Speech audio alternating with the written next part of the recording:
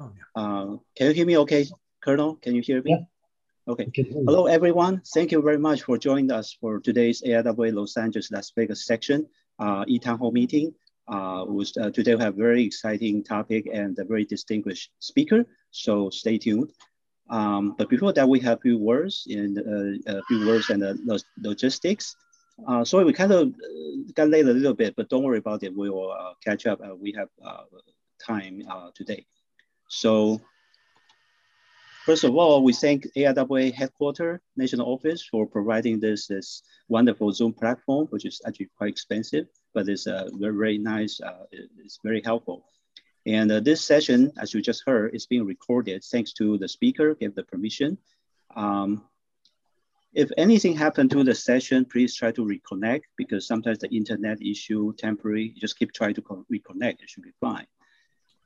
Please sign in the Zoom with your real name because you use some device name or something, nobody knows who you are, and it's very difficult to interact. And if you're in the attendee, if you don't type something, ask question, no one knows you are in the audience. So, but if you want that people know you are here, you type something, say hello or something like that. And during the presentation and also in the Q&A session, please try to use the Q&A box instead of using chat to type your question. And at the end of the event, after presentation, you are welcome to click raise hand.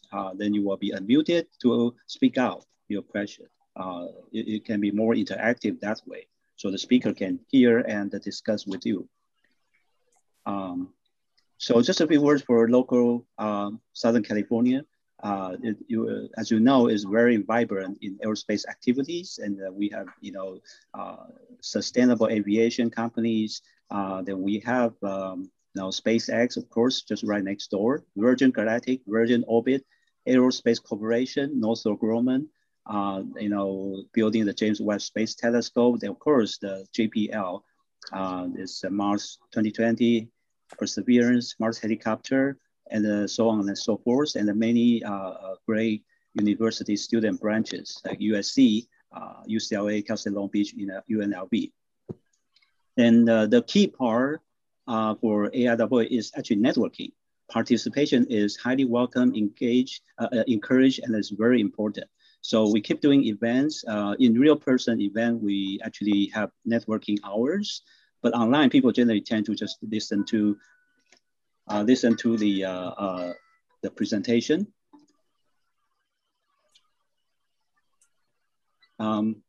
Sorry for this. So so one of the advantages of joining Engage AIAA membership is that you can hear the participate in the online community like AIAA Engage. The Engage will allow you to connect to other members in the community. Then you can chat with them, post your question, those kinds of things. And another good feature for you to join the AIAA is the daily lunch. You will be able to receive the up-to-date news, and sometimes you even get business, out of this because some exciting opportunities show up. And another big advantage is the Aerospace America, which is a very good magazine full of very insightful information. And then you got discount, huge discount, for attending AIAA forums and conferences. It's a very big benefit for AIAA members. For online, you save a little bit, but for in-person forum, you save a lot. And different level of membership. And for educator, it's free. And for students, if you just keep in mind, if you after student membership, there's a student professional transition rate. You can see at the bottom. So it's a very good, feature to take advantage. Save a lot. And one very important, very exciting feature is for AIAA membership is you can advance, along your career. And so just mention your student to professional transition, it becomes the member. And then as it goes, it becomes senior member. And you can apply. Some people can nominate you, and you can advance, become associate fellow, like our distinguished speaker today, Colonel. He's the associate fellow, and our former section chair from Boeing, Robert Friend, is also associate fellow, and the president of Virgin Galactic, Mr. George Whiteside, is also associate fellow. Mr. Elon Musk is actually also our associate fellow. And then, if you like, some people may not try to pursue in this track, but if you like, and you can try to advance the next level. For example, our section chair, Dr. Jeff Puchel of Raytheon, he's an AIAA fellow, and also Miss Mary Lee Wheaton from Aerospace Corporation, Mr. Dan Raymer, and the president of Aerospace Corporation, Mr. Steve Izakowicz, and Dr. Marty Bradley for Sustainable Aviation, and Dr. Henry Garrett. These are fellows. And of course, if you are interested in how then somebody nominate you, got a reference, you can get higher level. The highest honor level is honorary fellow.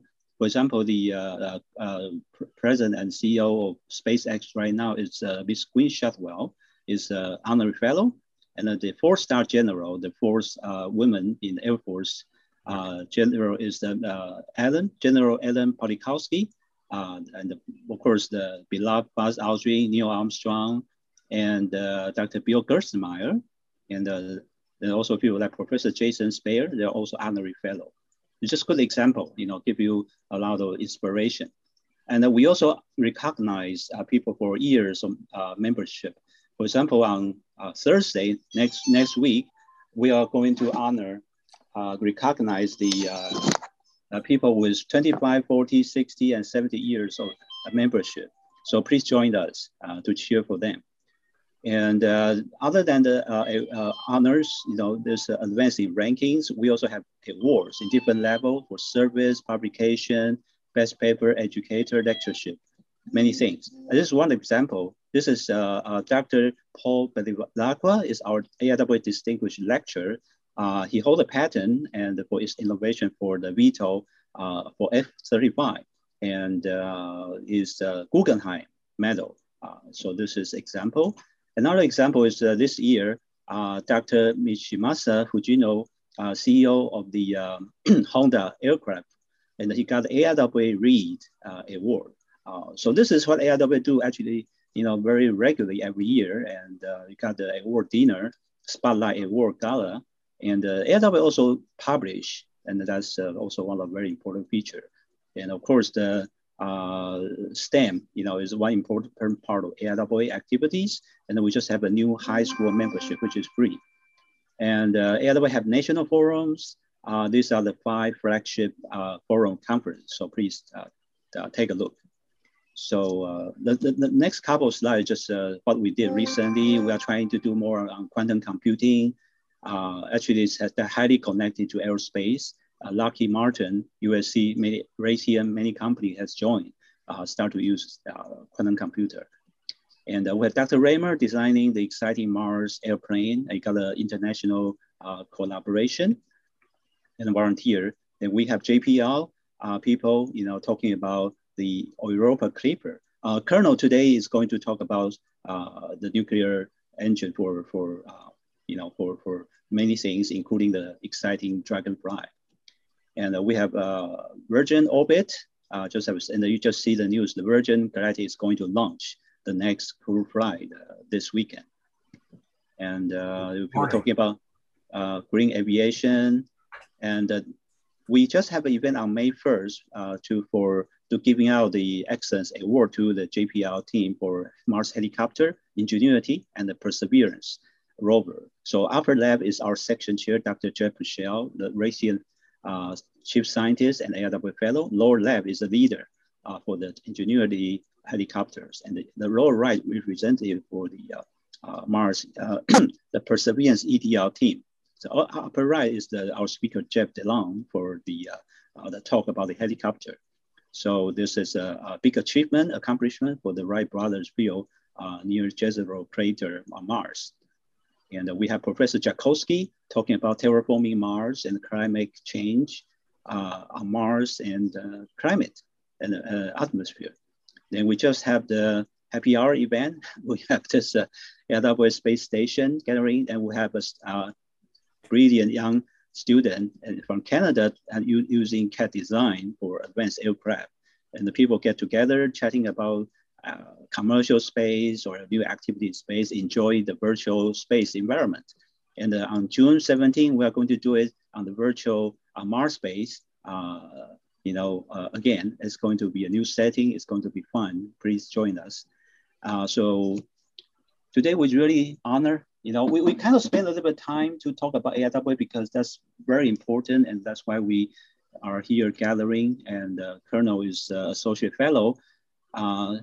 He's the owner of chief engineer for his company, Schultes Engineering and Safety Consulting, providing expert nuclear, aerospace and systems engineering consulting service to government, national laboratories, academia, and the private industry since 1993. He founded his company immediately upon retiring from the Air Force after a distinguished 23 years military career. Colonel has broad technical and programmatic experience in all life cycle aspects of advanced nuclear energy technologies and systems for space, missile, unique terrestrial applications. 40 years of his 50-year career to date have involved space nuclear power and propulsion technology, systems, programs, and missions. He is internationally recognized as an expert in space nuclear system, their safety and the reliability and assessment of the risk associated with their validation testing, launch, in space use. He also has extensive experience in program and technical project management, to include serving as program manager for the $700 million Joint DoD-DOE NASA SP-100 Space Reactor Power System development effort at DoD headquarters for the SDI, as well as leading, conducting, assessing numerous studies, analysis, evaluation, and reports, and presenting the result to middle-top management within DoD, NASA, DOE, NRC, EPA, and the national academies, and also the administration, the White House, Congress, the United Nations. He has been involved in every US space nuclear system development since 1974, and every single US nuclear powered or heated space mission launched since 1975. That is a total of 50 missions, including Viking 1 and 2, Lincoln Experimental Satellite 8 and 9, Voyager 1 and 2, Galileo, Ulysses, Mars Pathfinder Sojourner rover, Cassini, Mars Exploration Rovers A and B, Spirit and Opportunity, and New Horizons for Pluto, and also MSL Curiosity rover, and the Mars 2020 Perseverance rover. Currently, he is supporting the advancement of radioisotope and the fission power system for future space use, including conceptual design options for a new radioisotope heat source using plutonium-238 oxide microsphere particle field for a JPL Quirobot concept to penetrate the ice sheets of Europa and Enceladus and explore their liquid ocean beneath in the future. He recently completed participation in the one-year National Academy's committee study of space nuclear propulsion technologies for NASA cargo missions and the first crew mission to Mars in the 2020s. He's a former NRC licensed senior reactor operator, reactor facility director, director of the United States Air Force Nuclear Regulatory Authority. And he's also an inventor who conceived of and advanced plutonium-238 oxide-coated particle field and fuel forms to improve the design, integration, performance, and safety of future radioisotope heat sources and the power systems for space and the remote terrestrial applications. He received a bachelor degree in nuclear science engineering from Penn State in 1970. You'll hear from Colonel. He's really aerospace engineering, so it's very exciting.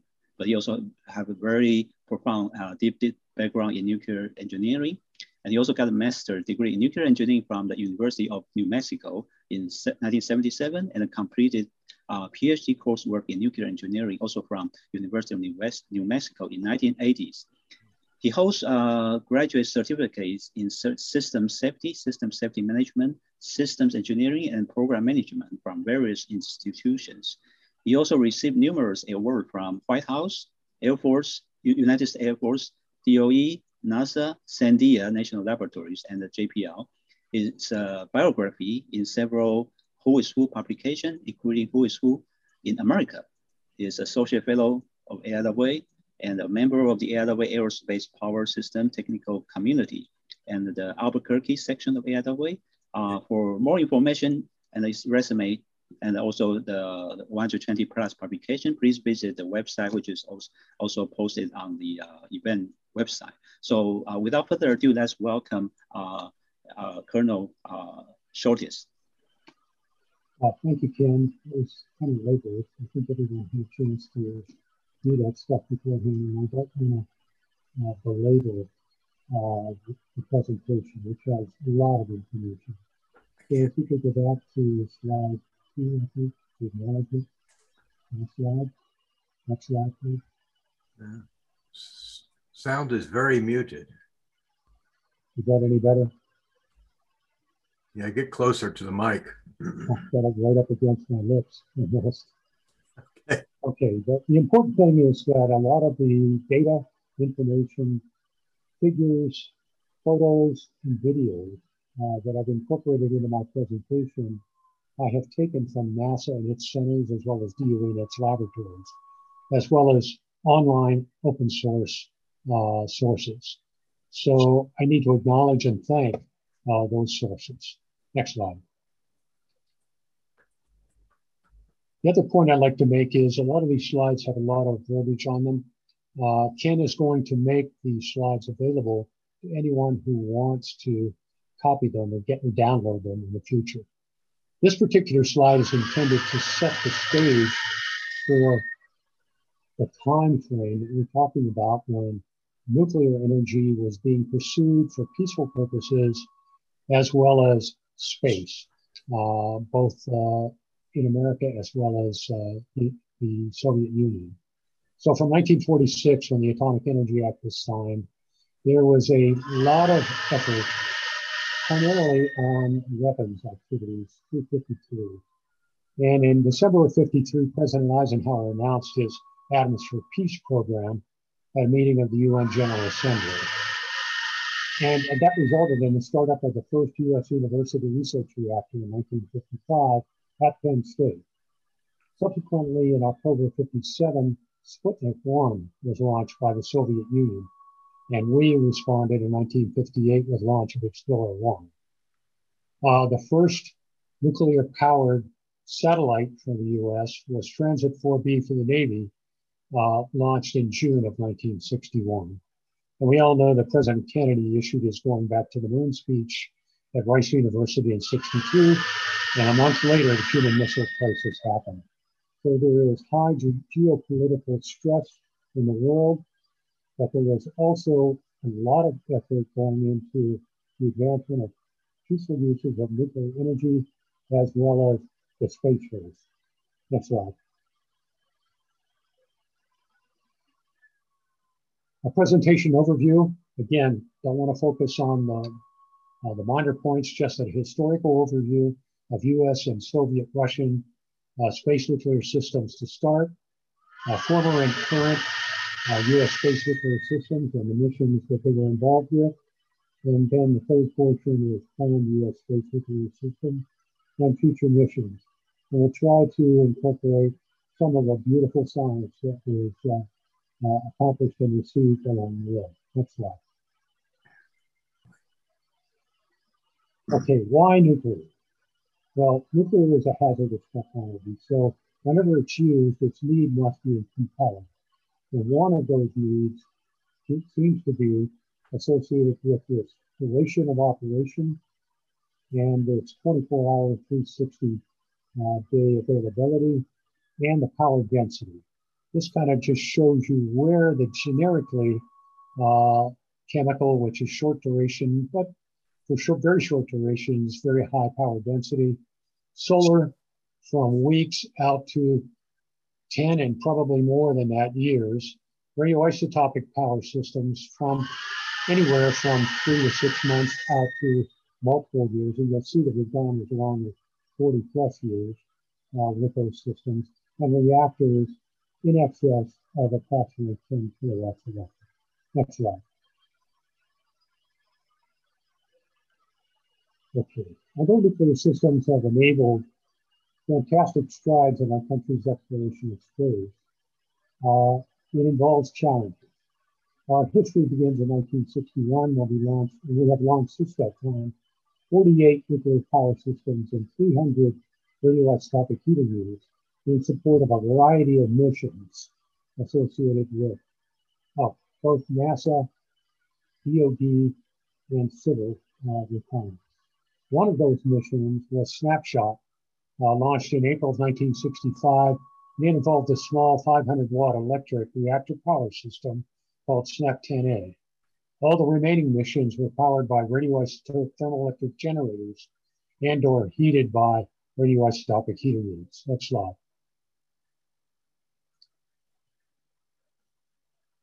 This is an eye test, and it basically lists all of the missions and the system types, the nuclear system types that have been used and their current or former status. The ones that are highlighted in orange and yellow involved accidents and malfunctions. Next slide, and we'll talk about those briefly. The first accident was Transit 5BN3 for the Navy, a navigational satellite launched in 1964. It failed to achieve orbit and re-entered approximately 100 kilometers over West Indian Ocean near Madagascar, Sri Lanka today. It had a SNAP-9A RTG on board, which provided 25 watts of electrical power and contained 17,000 curies of plutonium-238. That amount is equivalent to all the 238 that had been released in weapons testing to date. Even though 239 was used, 238 also was involved as a backup. Today, as of May 2021, we're talking about 0.025 nanocuries of that material remains in the atmosphere, even though 10 kilocuries still are in the biosphere, mostly fixed in the ground. A malfunction happened on the first reactor launch, Snapshot, with a SNAP-10A reactor on board. It operated for 43 days in orbit, high orbit, and on the 43rd day, a spacecraft voltage regulator malfunction caused the reactor to permanently shut down and irreversibly not be able to restart. That reactor is in a plus 3,000 orbit today. Nimbus B1 was a meteorological satellite launched in May of 1968 from the Western Test Range. At about 60 seconds into the launch, the range safety officer destroyed the launch vehicle due to its errant descent. It was exceeding limit lines, and all debris fell into the Santa Barbara Channel, including the SNAP-19 RTG, which had 34,000 curies of plutonium-238. There was no release, and the fuel canisters were recovered intact at approximately 100 meters depth. Again, that fuel was used on a later mission. So there were no negative consequences from that event, and no negative consequences from the Snapshot malfunction. The Apollo 13 you're all familiar with, but most people do not know that there was a SNAP-27 fuel canister located in the LEM, the Lunar Escape Module. That canister survived re-entry when the LEM re-entered with no release, and it currently rests in excess of 7,000 feet of water in the Tonga Trench in the southern South Pacific. Next slide. The Soviet or Russian experience has been quite different. They have basically focused on space reactors at low power. Approximately 33 Russian space reactors were launched during the period 1970 to 1997. They powered their radar ocean reconnaissance satellites, which kept watch over naval exercises that we were conducting, or NATO exercises, as well as times of DEFCON increases where global tension was higher. 31 of those reactors were approximately 1 to 3 kilowatt electric thermoelectric systems called BS5 and termed BOOK, which means chamomile for the flower. And photos are shown of the BOOK reactor power system and the spacecraft for the radar ocean reconnaissance satellites. 2 of those 33 were Topaz-1 in-core thermionic reactor systems at approximately 5 kilowatts electric for Cosmos 1818 and 1867. They were experimental reactors for that thermionic reactor system, as well as electric propulsion units that were on board for testing. The Russian Topaz-2 was an academic reactor that was never flown. And only approximately 4 Russian RTGs, both polonium-210 fueled and plutonium-238 fueled, were launched for lunar and solar system exploration. 3 of those failed. Next slide, please. These are the failures and accidents associated with the Soviet and Russian experiments. In January of 1969, it's believed that a Rosat launch that was powered by a reactor either failed at or on the pad. We do not know anything more about that in terms of what the consequences were. Both Cosmos 300 and 305 were polonium-210 fueled systems in RTGs, radioisotope thermoelectric generators. In September of 69, and then later in October of 69, both failed and burned up on re-entry into the atmosphere. A Cosmos Rosat launched in April of 73 is also believed to have failed to achieve orbit and fell into the Pacific Ocean north of Japan. Cosmos 954 was probably the worst accident you could imagine. When if it had come down over a populated area, I think that the Soviets would never have flown reactors again. It was launched in September of 77. It successfully separated from the spacecraft following its end of operations. It did not boost to a higher long-lived orbit. The reactor re-entered as a result over the Pacific Ocean and crashed near Great Slave Lake in northern Canada in January of 1978. 65 kilograms of debris, radioactive objects, and fuel were recovered as part of Project Morning Light that was mounted to assess and recover from that event. Cosmos 1302, the Soviets made a slight improvement on this system to separate the reactor from the spacecraft so that it would burn up more readily on re-entry. However, it did not fully burn up in September of 83, and low levels of fission products were detected in the atmosphere as a result of that re-entry. Cosmos 1900, they again reported that they had improved things. This particular system could not be boosted, but they had an automatic boost system on board, which boosted it successfully to a higher orbit in April of 1988. And most recently, the Mars 96 mission, which had a plutonium-238 fueled RTG, re-entered on November of 96 and fell near the coast of Chile, Bolivia. That RTG was designed to survive re-entry, and no radioactivity was detected from that re-entry or impact. Next slide.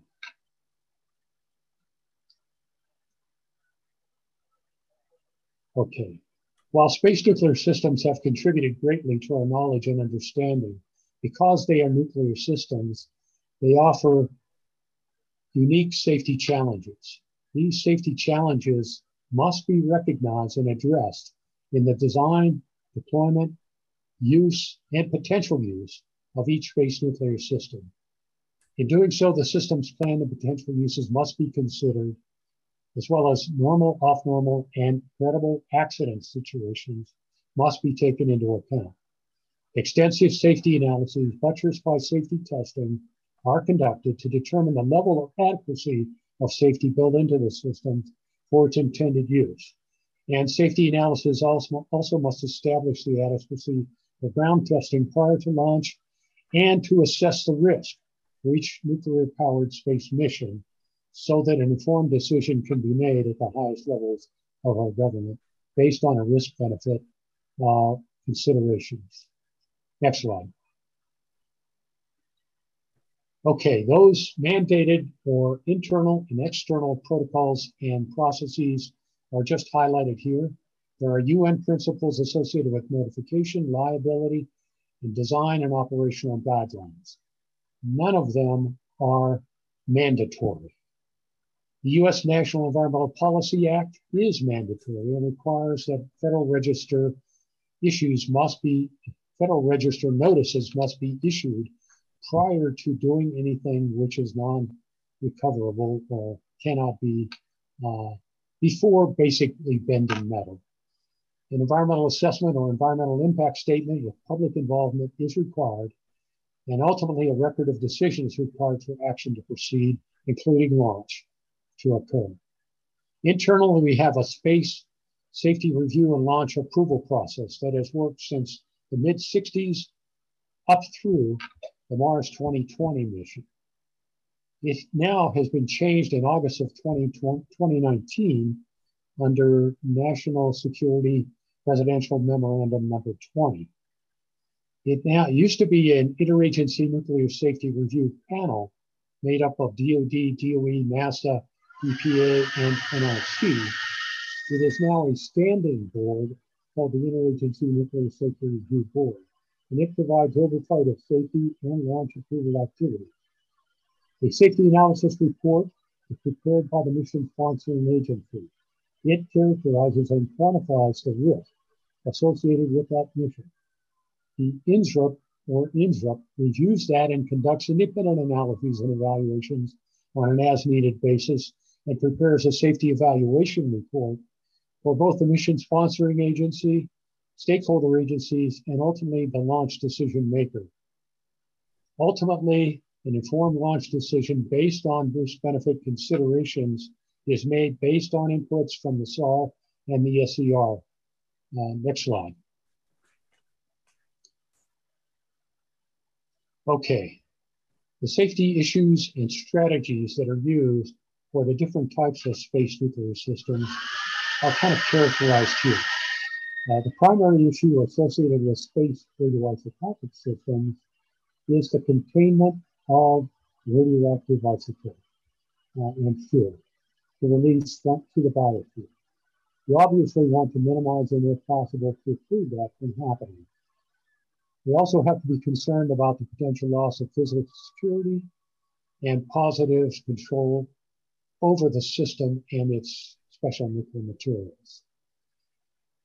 For higher power systems that we have not reached yet, which might in the future, and you'll see shortly with dynamic power conversion systems and higher power radioisotopic systems, they may require active cooling, which could engage a different scenario for overpower or undercooling scenarios during operation.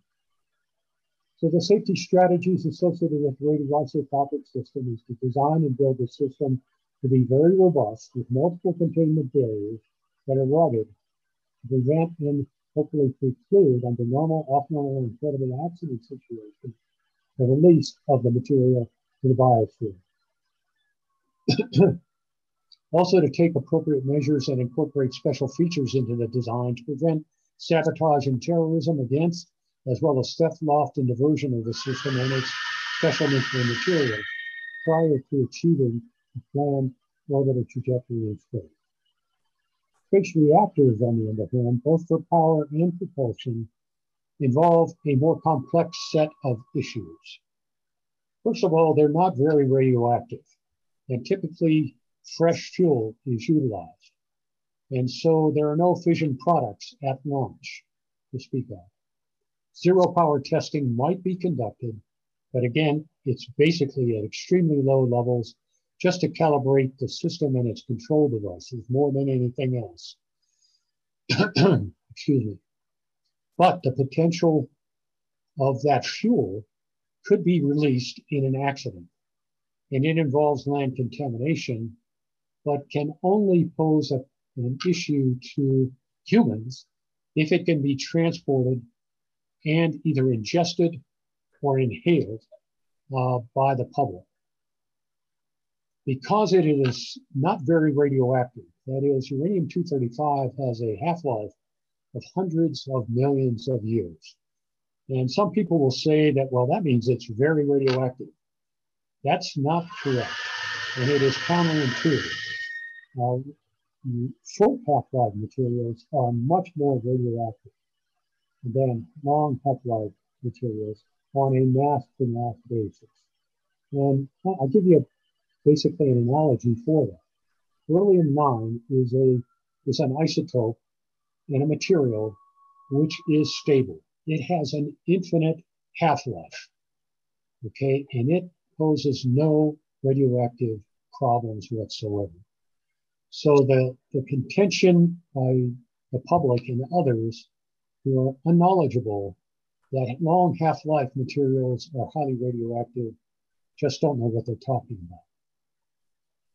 Beyond the release of materials, the potential for inadvertent criticality as a result of a pre-launch, launch, ascent, or re-entry accident prior to achieving the planned startup orbit or trajectory in space does exist. And that needs to be addressed in design as well as with operational restrictions. The operational restriction is basically this system shall not be turned on and operated until it's in a nuclear safe orbit or trajectory. In fact, that operational requirement will exist for the entire life of the system, including should a system return to the vicinity of Earth. It cannot go under a nuclear safe orbit or trajectory at any time in its life. The worst thing that can happen already happened for Cosmos 954, the potential reentry of a radioactively hot reactor after it has been operated in space.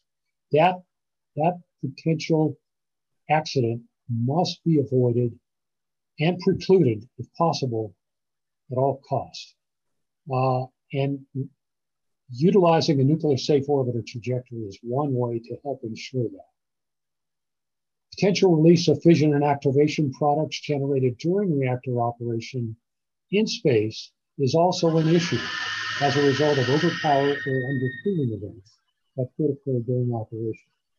Again, with a restriction of only operating in a nuclear safe orbit or trajectory, that limits the potential for any fission products or debris re-entering the Earth's biosphere.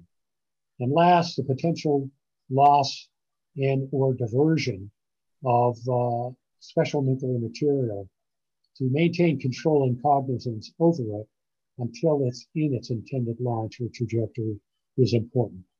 And there's special actions incorporated and integrated into the design help to ensure that. Next slide. To help ensure the safety, multiple analyses are performed, and they are buttressed by testing. Basically, the bottom line is that analyses are relied upon as long as they are benchmarked. So benchmarked analysis must be relied upon to project the responses of the system to a variety of accident environments that can occur. And they can happen individually as well as collectively. If we have an explosion, let's say near the pad, you would have explosion overpressure and impulse imposed upon the spacecraft and the system. That can generate both shrapnel as well as large fragments that can potentially impact the nuclear system. The nuclear system and the spacecraft can then impact the ground. And so a ground impact can occur and debris can fall on top of it. And lastly, both liquid and solid propellant fires can exist close by if there is that possibility close in. Certainly if you're over water or those solids and liquids have been expended, those kind of accident environments are less likely and cannot be imposed. but they're nevertheless considered for early launch accidents. And these safety analyses are utilized for ground test authorization, in support of NEPA compliance, and for launch approval. Next slide. Okay, the U.S.-based nuclear systems that have been developed and used since 1961 are shown on this slide. The first was SNAP-3. It was a radioisotope thermoelectric generator that produced 2.7 watts of electrical power. It contained 30 curies of plutonium-238 oxide. It was used on Transit 4A and 4B missions for the Navy. SNAP-9 was a 25-watt electric RTG, first flown in 1963, and supported the Navy Transit 5B and 1, 2, and 3. Transit 5B and 3 was the system that failed to achieve orbit and burned up on reentry. As a result of that, the policy of having burn up at high altitude was changed to survival till impact at the Earth's surface. The Transit RTG, also for the Navy Transit System, a 30-watt electric system, was survivable to the Earth's surface, but it was successful and launched to Earth in 1972. The SNAP-19 RTG at 40 watts electric, first launched in 1968, supported NOAA's Nimbus B1 and B3, Pioneer 10 and 11 for NASA, and Viking 1 and 2 for NASA. The SNAP-27 RTG produced 70 watts electric, was first used in 1969 for Apollos 12 through 17. Subsequently, the multi-100 watt RTG that each one produced 150 watts electric, was first used in 1976 in support of the Lincoln experimental satellites 8 and 9 for the Air Force. These were communication satellites for the Air Force to advance communication technology, and also for the Voyager 1 and 2 missions that are now outside our solar system. In 1989, the first use of the general purpose heat source RTG, which produces 275 watts electric, was employed for Galileo, Ulysses, Cassini, and New Horizons, and we'll be talking more about that.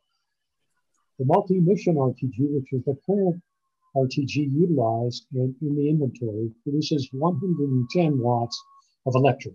It is a system designed for planetary surfaces, so it is buttoned up. All the other prior ones were in vacuum systems.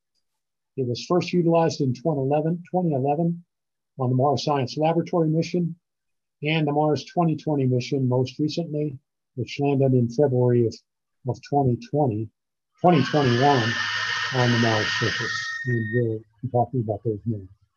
The radioisotopic heater units, the lightweight radioisotopic heater unit has been used 300 times in support of Galileo, Ulysses, Mars Pathfinder, Cassini, and Mars Exploration Rover A and B missions, which, by the way, their primary power was solar, not nuclear. They each produced 1 watt thermal. 8 of those each were used on NOAA A and NOAA B. Excuse me. I take that back. 3 were used on Mars Pathfinder, and 8 were used on Mars A and B. And on Apollo 11, most people don't know that piece either, that a radioisotopic heater unit, 15-watt thermal, was utilized for the early Apollo science experimental package for Apollo 11 in 1969. And we've talked about the SNAP-10A, first launched in 1965, 500 watts electric, 43 watts thermal for the snapshot mission in support of Air Force demonstration of reactor technology and electric propulsion technology. Next slide. Okay, these are just pretty pictures showing you. Here is a photo of a SNAP-3. The SNAP-3 on President Eisenhower's desk. The SNAP-3 integrated to the first transit mission for the Navy. And both the SNAP-9 and the SNAP-3 RTG shown with Len Seaborg and Major Bob Carpenter, who was my predecessor at DOE several times removed. And a cutaway of the Snap 3 RTG and a picture depicting somewhat cutaway of the Snap 9 RTG. Next slide. Tiny. The Snapshot mission, which used the Snap 10A 500 watt electric system. This is the reactor shown here in the left corner of this scenario. It used high enriched uranium, and the uranium fuel was uranium zirconium hydride with a NAC-78, which a sodium potassium 78, which is a eutectic of sodium and potassium, so that it would not freeze in space. It was utilized as the coolant. The thermoelectric pump and the thermoelectrics, which were silicon germanium, mounted on the inward side of a shadow shield shaped conical radiator at the aft end of the reactor and power system itself. The radiator itself rejected the vast majority of the heat. 95% of the heat was rejected to space. Okay, next slide.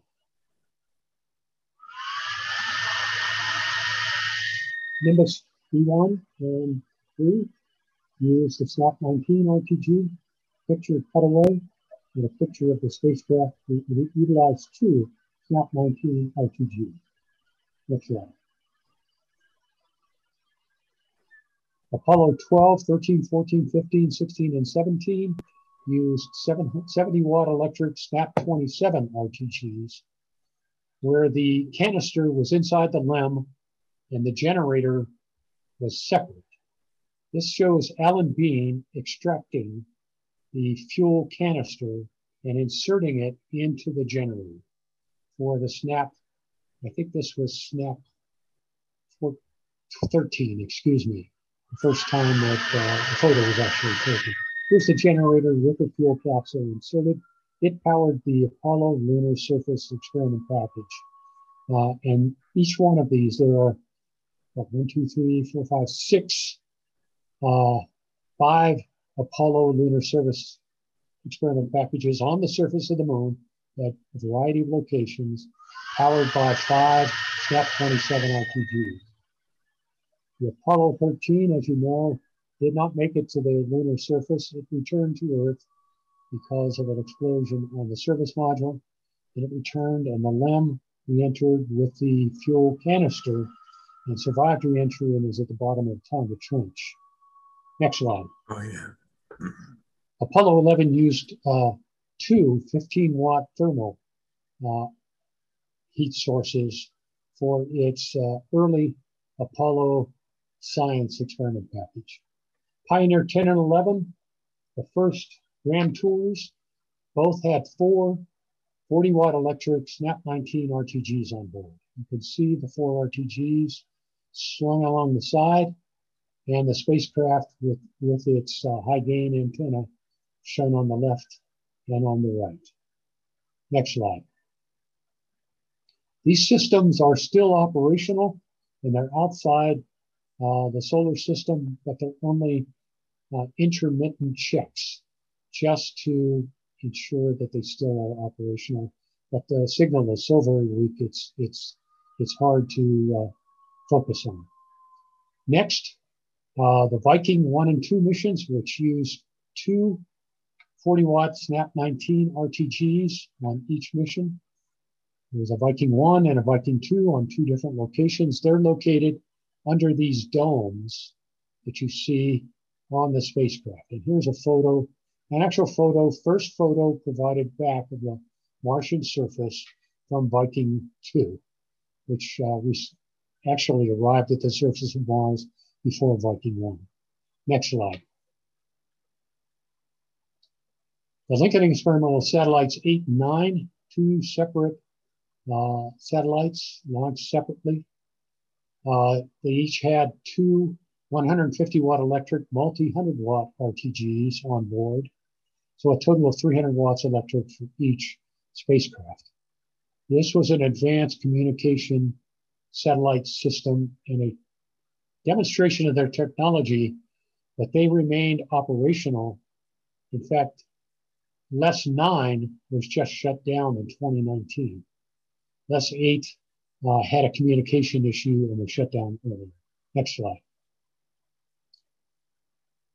Voyager 1 and 2, which were truly the best grand missions of all, each had 3 150 watt, multi-100 watt RTGs using silicon germanium as the thermoelectric material. The systems were located out on a boom, as you can see here, and they did a grand tour of Mars, Jupiter, Saturn, Uranus, Neptune, did not get to Pluto, and then headed out into the Kuiper Belt, exited the Kuiper Belt, and ultimately hit the heliosphere and exited the heliosphere several years ago. So now they are now in interstellar space. And they've operated for in excess of, so they launched in 1977, and they've been operational since that time. So that's 44 years of total operation. Next slide.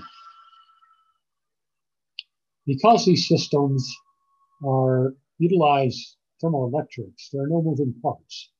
It's basically just a thermocouple, many thermocouples that see a hot temperature from the heat source, and then a cold temperature is maintained by the radiator temperature and the radiation to space.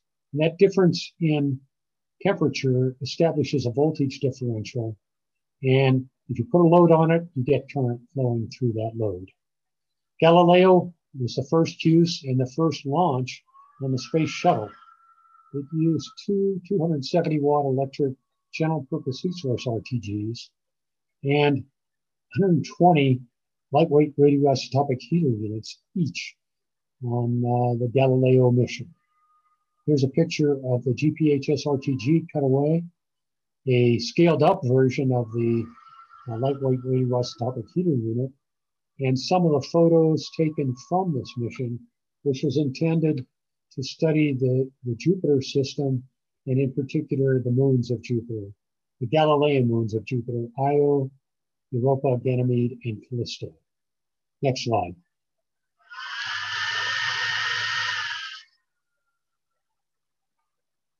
The Ulysses mission, which was a joint mission between NASA and the European Space Agency, was also launched on the shuttle, and it utilized one 275 watt electric general purpose heat source RTG. The system was launched and went out via an inertial upper stage booster to Jupiter, where it had a phase change out of the plane of the ecliptic so that it could fly over the poles of the sun. And the closest it comes to the sun is 3 AU. So it's outside the orbit of the Earth. That system operated for approximately 9 years before the spacecraft ran out of propellant. Next slide. Mars Pathfinder used 3 1 watt lightweight radioisotopic heater units. They're located in the warm electronic box that is underneath the solar panel for the Sojourner rover. The Sojourner rover is extremely small, and it was a pathfinder for rover technology. This is a picture of the Mars Pathfinder lander and the actual Sojourner rover next to a boulder that's about the same size as itself. A cutaway, actually a disassembly view of the lightweight radioisotopic heater unit. The fueled clad itself is about the size of a pencil eraser. It uses platinum-30 rhodium as a fuel clad. It's then inserted within what's called a GIS, graphite impact shell, and that inside the aeroshell itself. So there are 3 separate containment barriers to release. of the plutonium-238 oxide that's inside that field flag. If you can, I don't know if you can blow up the picture in the lower left here, Ken, but it shows the locations of Viking 1, Viking 2, and Mars Pathfinder relative to one another on the Mars surface. And this is a picture from Mars Pathfinder, the first picture looking back at the sun from Mars Pathfinder. Okay, next slide. That 1 watt RU in there, by the way, extended the mission life because it kept the battery and the warm electronics warm during the Martian nights and the beginning of the Martian winter. The system was designed to last 30 days. It actually lasted in excess of 120 days, I believe. The Cassini mission is the mission that has used the most amount of plutonium-238 oxide of any mission flown to date. It incorporated and used 3 general purpose heat source RTGs, each supplying 275 watts of electric energy, so a total of almost 900 watts of electric power to the spacecraft, as well as 117 heat sources on board to keep the electronics warm in various locations on the spacecraft. A total of 33 kilograms of plutonium-238 oxide was launched to support the Cassini launch. And that involves, let's see, in excess of 10 curies per watt. So that's 330 curies, 330,000 curies of plutonium-238 oxide. Picture of the spacecraft. There was also a European Huygens lander that entered and descended to the surface of Titan during the course of this mission. And we'll talk about Cassini more because I consider it still an extended mission, even though it was shut down in 2017 or 2018. Next slide. The Mars exploration rovers, A and B, Spirit and Opportunity, were intended to last at most 1 year. They were solar powers system as the primary power, and 8 1-watt RUs were inserted in the warm electronic box to keep the battery and the electronics warm for these rovers. And they both, as a result of that, lasted in excess of 7 years on the surface. They did the first, if you will, really useful study and exploration of the surface of Mars. And here's a picture from the rover, one of the rovers looking back at its own tracks on the surface of Mars. Next slide. The New Horizons Pluto mission involved a partially loaded GPHS RTG. It's shown on the spacecraft here. It was not possible to fully load the GPHS RTG and produce 275 watts of electrical energy. It actually turned out to be 200 watts electric on board. And it was launched on Atlas V in 2006, as I recall, and arrived at Pluto in 2015, 9 years later. It's a long distance to get out there to Pluto. And this is the view that we saw prior to that, the best resolution we had of Pluto prior to what we're going to show you later for the Pluto New Horizons mission. Next slide. Okay. Also, in addition to those systems, there were many programs to try to advance space reactors for utilization in support of a variety of missions. Unfortunately, none of them were actually flown. But the SNAP systems, SNAP stands for Systems for Nuclear Auxiliary Power. And the odd number SNAP systems are RTGs, radioisotopic thermoelectric generators. And the even powered systems, as you see here, are reactor systems. which involved the 10A, the 2, the 8, and the Snap Spur 50 systems.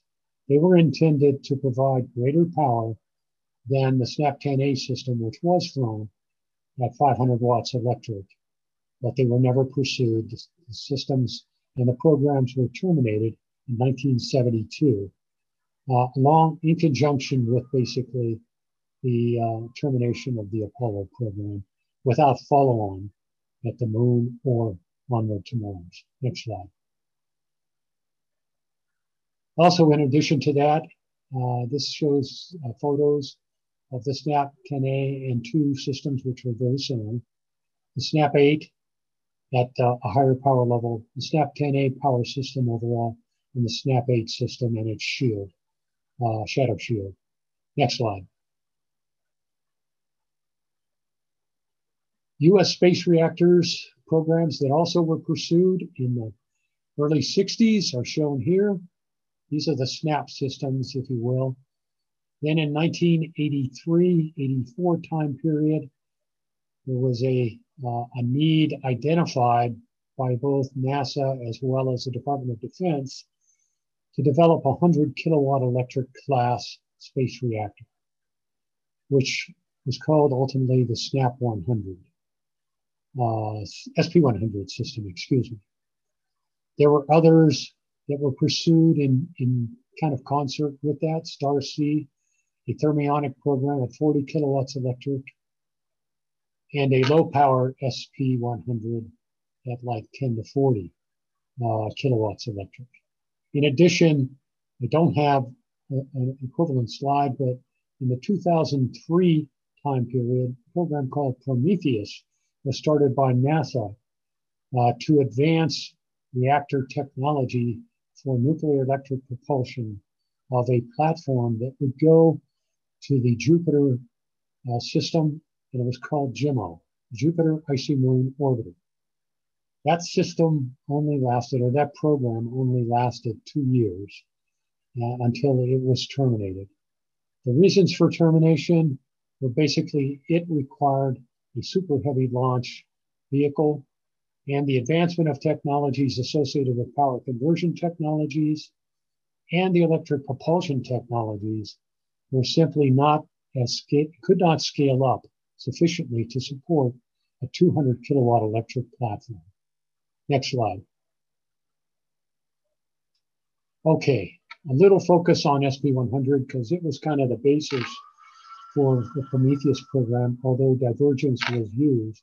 They considered a liquid metal cooled reactor that produced approximately 5 megawatts thermal of energy to produce 100 to 300 watts of electrical power, depending upon what power conversion system you utilize, either thermoelectrics at 100 kilowatts electric, or the potential for transitioning to 300 watts electric using dynamic energy conversion technologies, most likely Brayton rotating units at that time.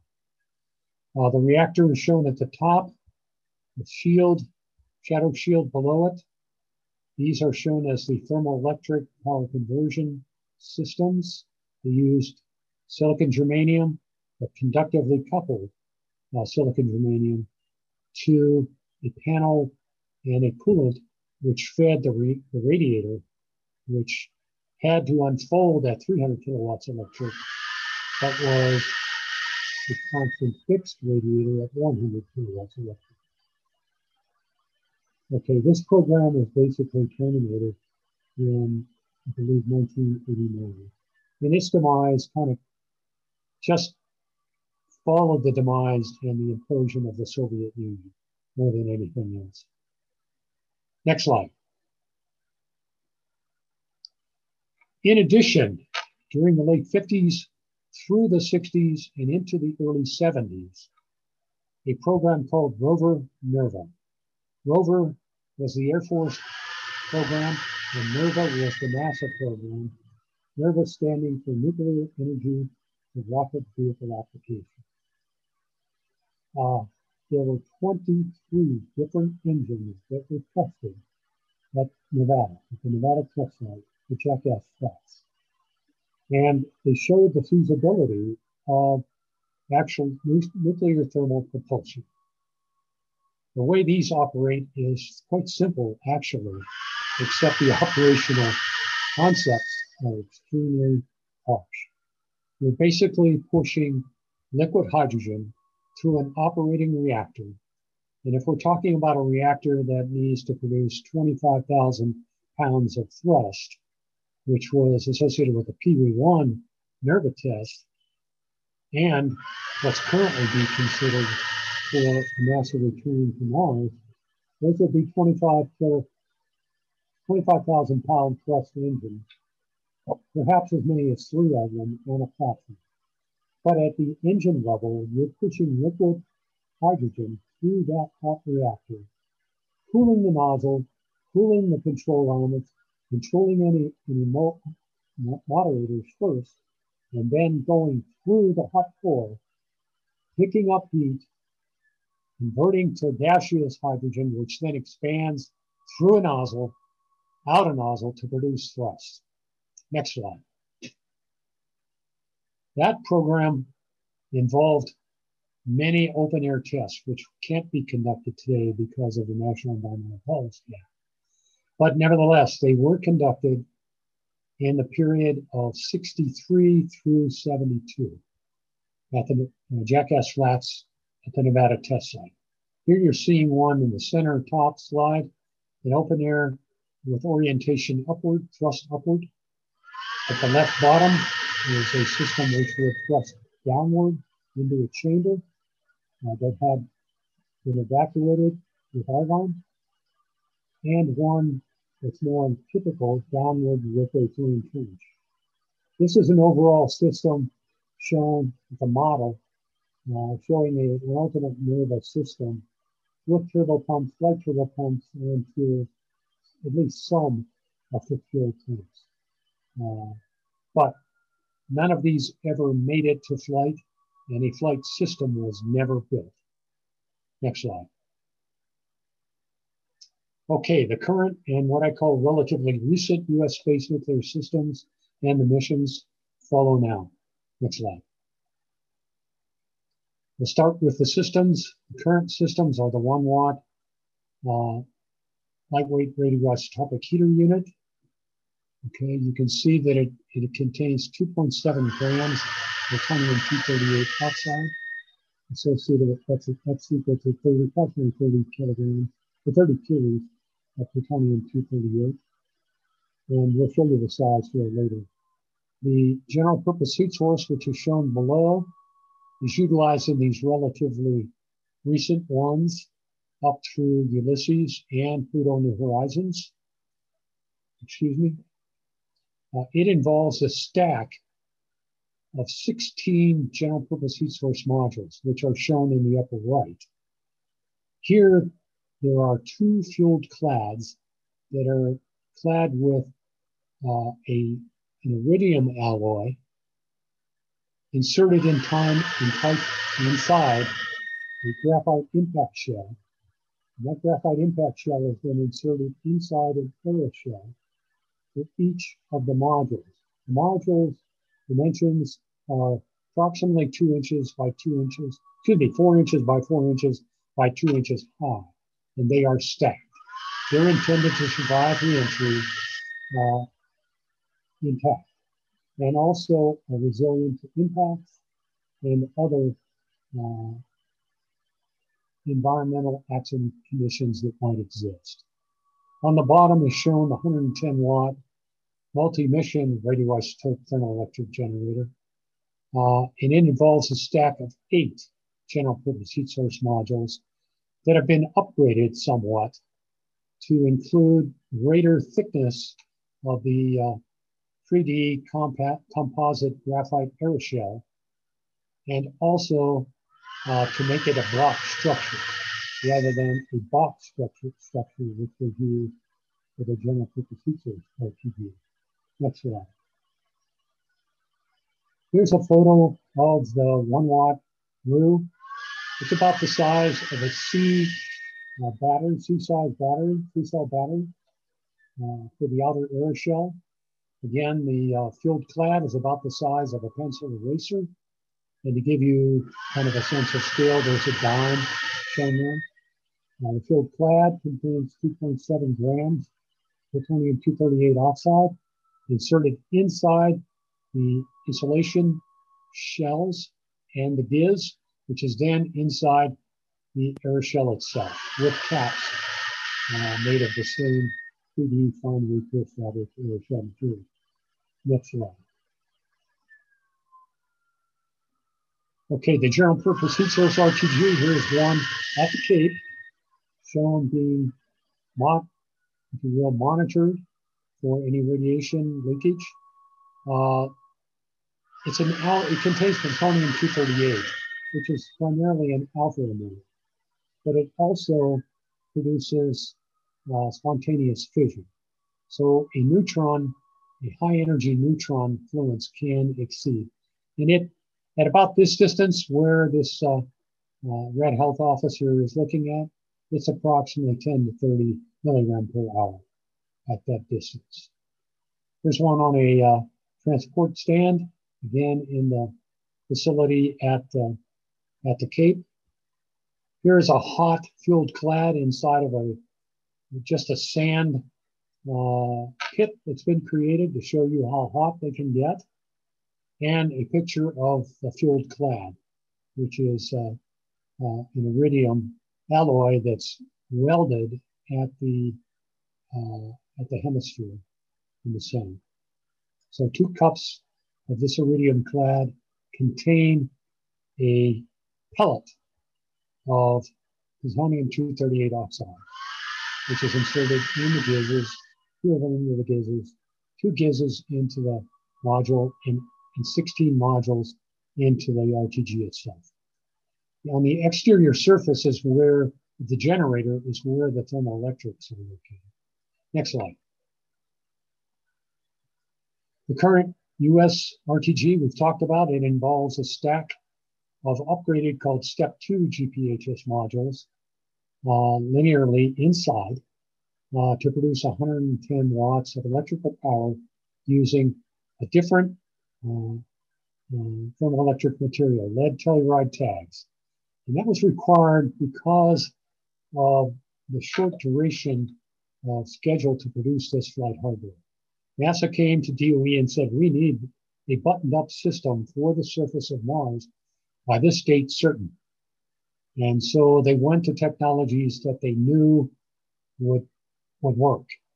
And they went back basically to technologies that were utilized for Viking, which are lead telluride tags, but did incorporate the improved, updated GPHS modules as a heat source. Here's a picture. There's the heat source located on the rear aft portion of the Mars Science Laboratory Curiosity rover. And it's taking a black and white picture after it arrived on the surface of Mars. First picture from Mars taken by Curiosity after landing on Mars. Next slide. Okay, current and relatively recent space missions that these systems were flown in. Next slide. We've talked about Cassini. Cassini was a spectacular mission. It was launched and operated for 20 years. 6, 7 of those years was in transit to Saturn. Next slide. It was launched on a Titan 4B with a Centaur upper stage, and it was a night launch in 1997 from Cape Canaveral. Quite spectacular. Next slide. It used a Centaur upper stage. After the payload fairing was removed, it fired and went on its way, but it had a circuitous path to Saturn. Next slide. It had what was called a Venus-Earth-Jupiter gravity assist trajectory. It was launched here, it went around Jupiter, had a swing by of Jupiter to gain a little bit of delta V. A second swing by of Venus to gain additional delta V, and subsequently close flyby of Earth to gain its final delta V before it went on its way flying past Jupiter for a final delta V flyby and arrival at Saturn in July of 2004. Total of, let's see, that makes it 7 years, I believe. Yeah. From launch to arrival at Saturn. Next slide. At the same time, the spacecraft released the Huygens probe, which descended by parachute into the atmosphere of Titan, the largest moon of Saturn. And the spacecraft remained in orbit around Saturn, flying through the rings and visiting by virtue of a variety of elliptical trajectories and bypasses, flybys of each of the major moons and each of the rings of Saturn. Next slide. Oh, here we can actually show this video. If you could click on it.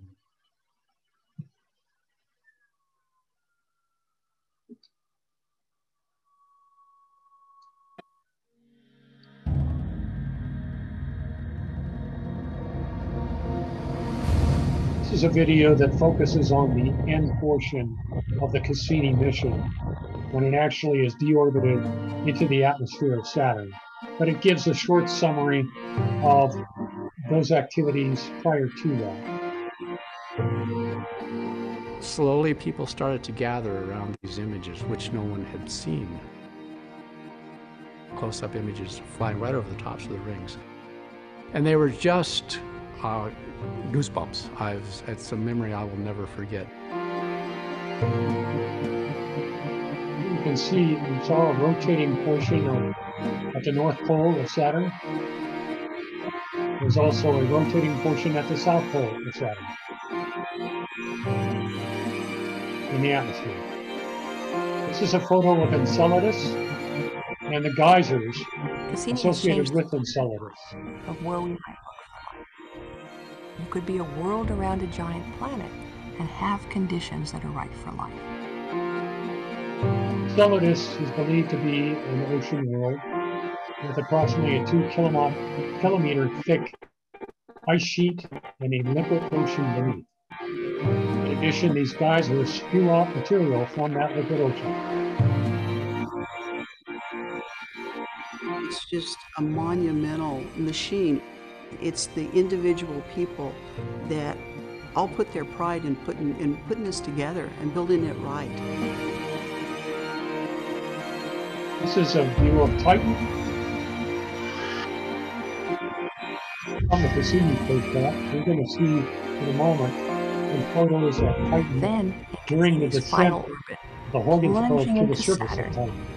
measuring the composition of Saturn's atmosphere, sending back science till the very last second. We'll continue to learn from Cassini long after the end of the mission.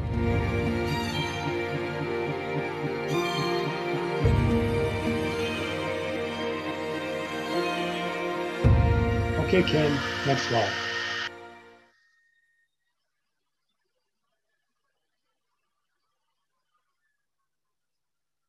Okay, this just shows some of the moons that you can see of Saturn. I don't know the actual number. They seem to discover a new one every time you turn around. They actually exist within the rings of Saturn. But this is a view, to a known view of Titan, the Saturn and Titan. And a view at the right, you can see the auroras at the South Pole in the atmosphere of Saturn. And in this location right here, you see lightning, which exists within the atmosphere of Saturn. A view looking back at the sun from the Cassini spacecraft is kind of an interesting view. The North Pole of Saturn, and unfortunately that macro is not showing it rotating, and at the southern pole of Saturn. Next slide. There you see some rotation. A view of Saturn Prior to Cassini arriving at the Saturnian system, and a view of Titan from the Cassini spacecraft and from the Huygens probe as it descended. And you'll see there are actually organic hydrocarbon lakes on the surface of Titan. Titan is an interesting body because it exists at the triple point, near the triple point of methane. And so the various hydrocarbons of methane can exist in solid, liquid, and gaseous forms on the surface of Titan. Next slide. And a view of Enceladus, which is believed to be an ocean world. And I'm almost certain that there will be a future mission after Europa going to Enceladus to sample material that's being ejected from those geysers, as well as ultimately drilling and melting through the ice sheets to explore the liquid ocean beneath that ice sheet of Enceladus. Next slide.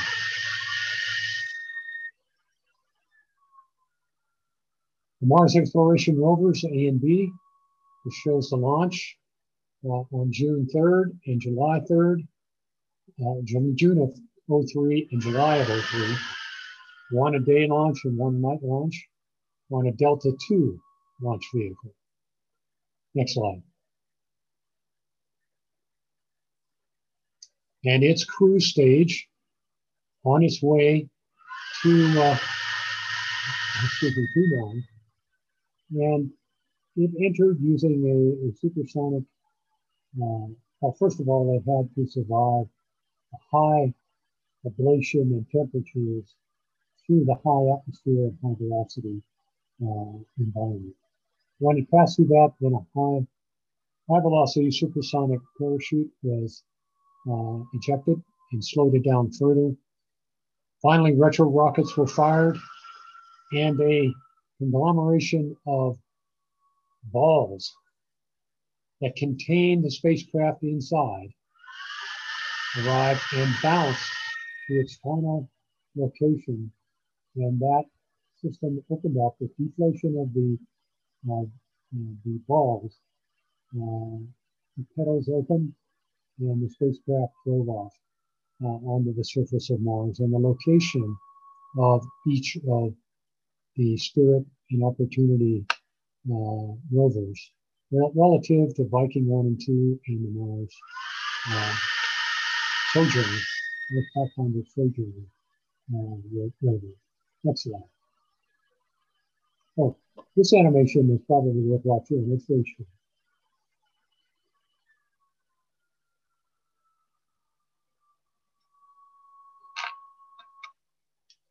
NASA's plans to send 2 rovers to Mars got underway in the year 2000. Their mission, to spend 3 months exploring the red planet's surface. The mission's principal investigator, Professor Steve Squyres, has dedicated 16 years of his life to making this ambitious mission a reality. I had absolutely no idea how rough it was actually going to be.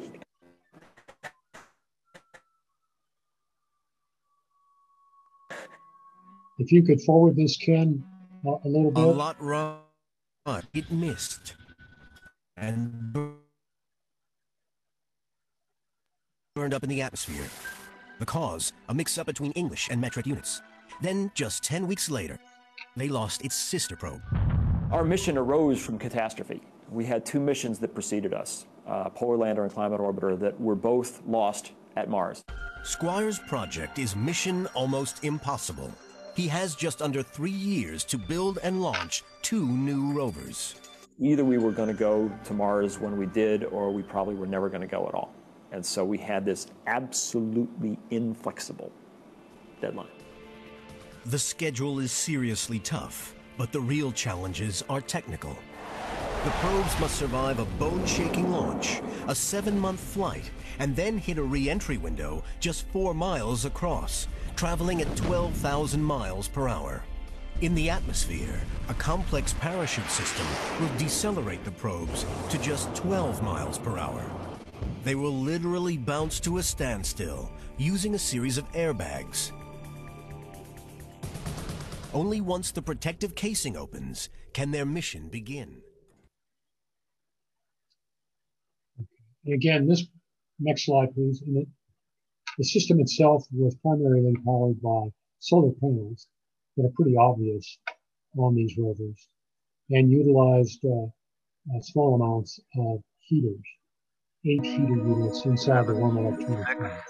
5, 4, 3, 2. Okay. But you can see the solar panels and the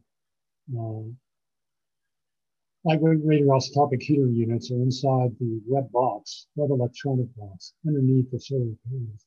Keep the battery and the electronics warm. Next slide.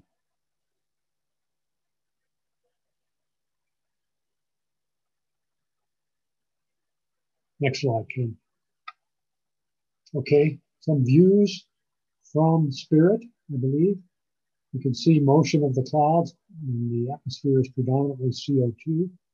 Dust devils are on the surface, swirling around, which are both good and bad. They can help to clean up your solar panels, or they can deposit dust on top of you at the same time.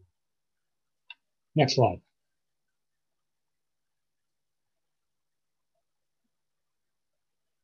And some locations. One at, let's see, Opportunity was at Victoria Crater. And I forget, Gale Crater was the other crater utilized for Spirit. Next slide. There's significant both fire, liquid erosion, as well as atmospheric erosion, wind erosion of the surfaces and topography. Next mission is the New Horizons Pluto mission with a 200 watt electric GPHS LTD, which you can see in the left front. Spacecraft was not very massive. It's on the order of 500 kilograms total. It was launched on Atlas 5 with a very capable upper stage and went direct. Passing Jupiter for a slight delta V increase and onward Pluto. Next slide.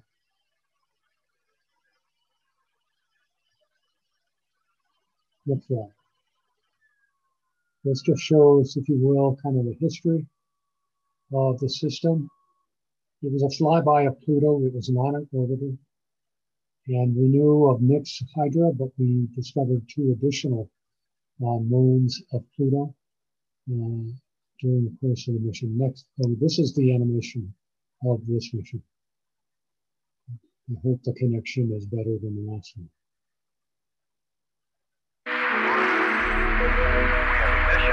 And liftoff of NASA's New Horizons spacecraft on a decade voyage to visit the planet Pluto. Transit time again was 9 years from Earth to Pluto, with passing Mars, Jupiter, in somewhat close proximity, but not really. And then onward into void of space with Pluto. It was the fastest man-made object in space. Lead in subsequent, I can't remember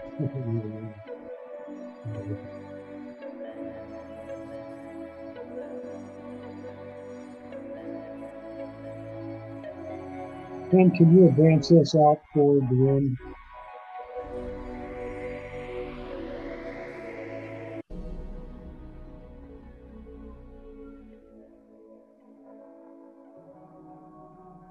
And finally arriving at the Pluto system with its closest approach in July 2015. Basically, no more than 24 hours of time at the target of interest. Next slide.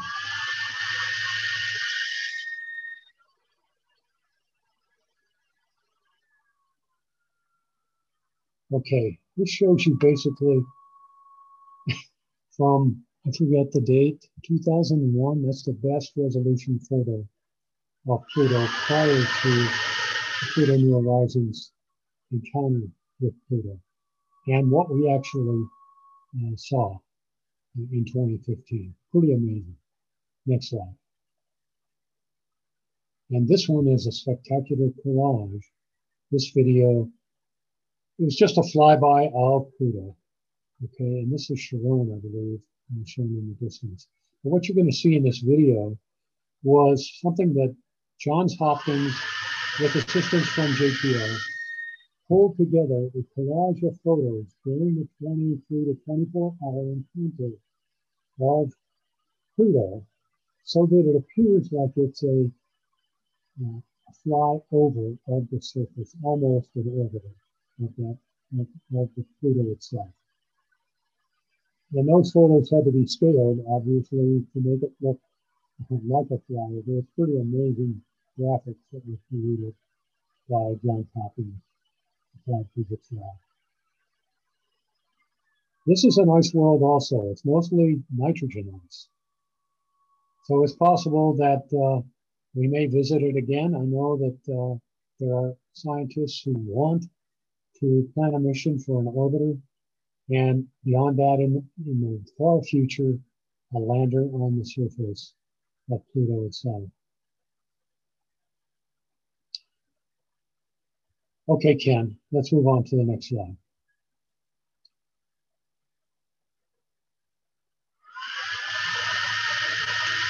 And a continuation of the Pluto New Horizons mission when it entered the Kuiper Belt.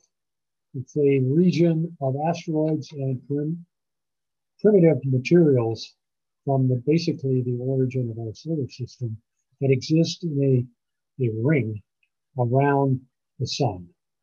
And in January, I think it was January 1st of 2019, the Pluto New Horizons spacecraft encountered Ultima Thule, a primitive object in the Kuiper Belt. And there's a photo of it shown in the upper right. Next slide. And there are plans for another encounter in the Kuiper Belt for that spacecraft in the future. Okay, the Mars Science Laboratory. Most of you are probably pretty familiar with what I've shown already. It uses a different landing technique called the sky crane. It was too large and too heavy to actually utilize bouncing airbags. It had to use a sky crane which had retro rockets on it after using a parachute and a air shell through the atmosphere to slow it down. So let's do this mission in a few minutes.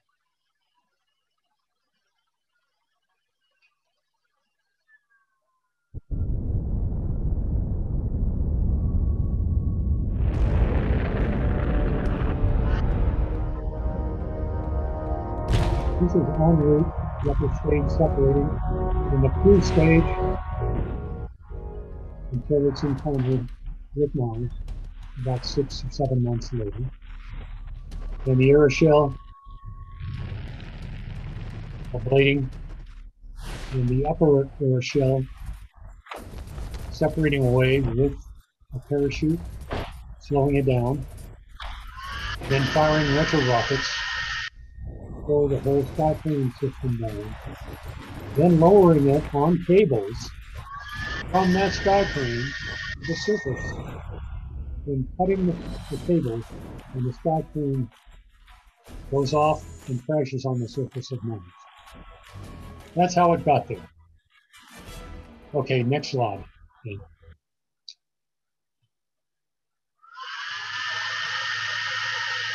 Okay, this slide is here to basically show you some contrast in the upper right, the Sojourner rover, the Mars Exploration rover, Spirit and Opportunity, and the MSL and Perseverance rover for scale, and also a scale for the wheel sizes involved for the Curiosity and Perseverance modules.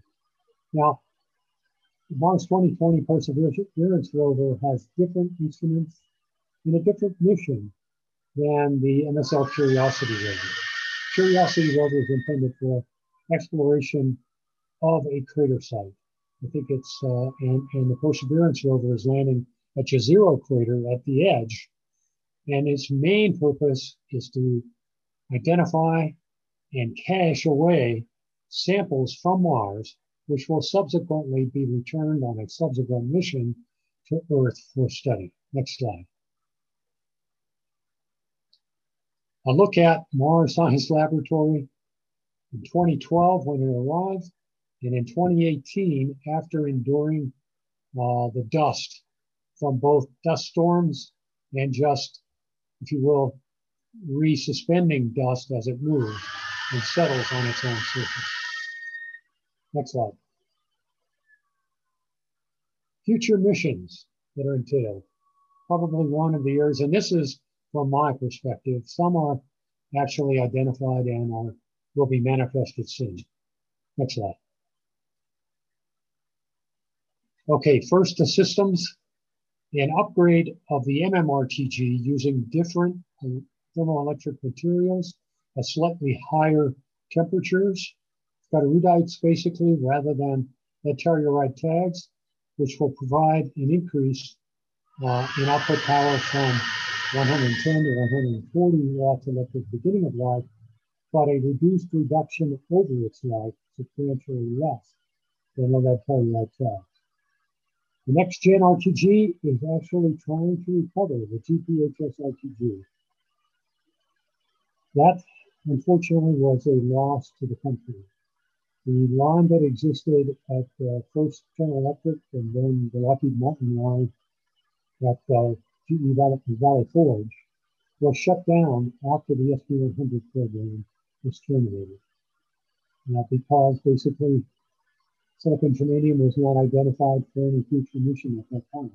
Now we need an in-vacuum system with higher efficiency thermoelectrics and a more robust heat source.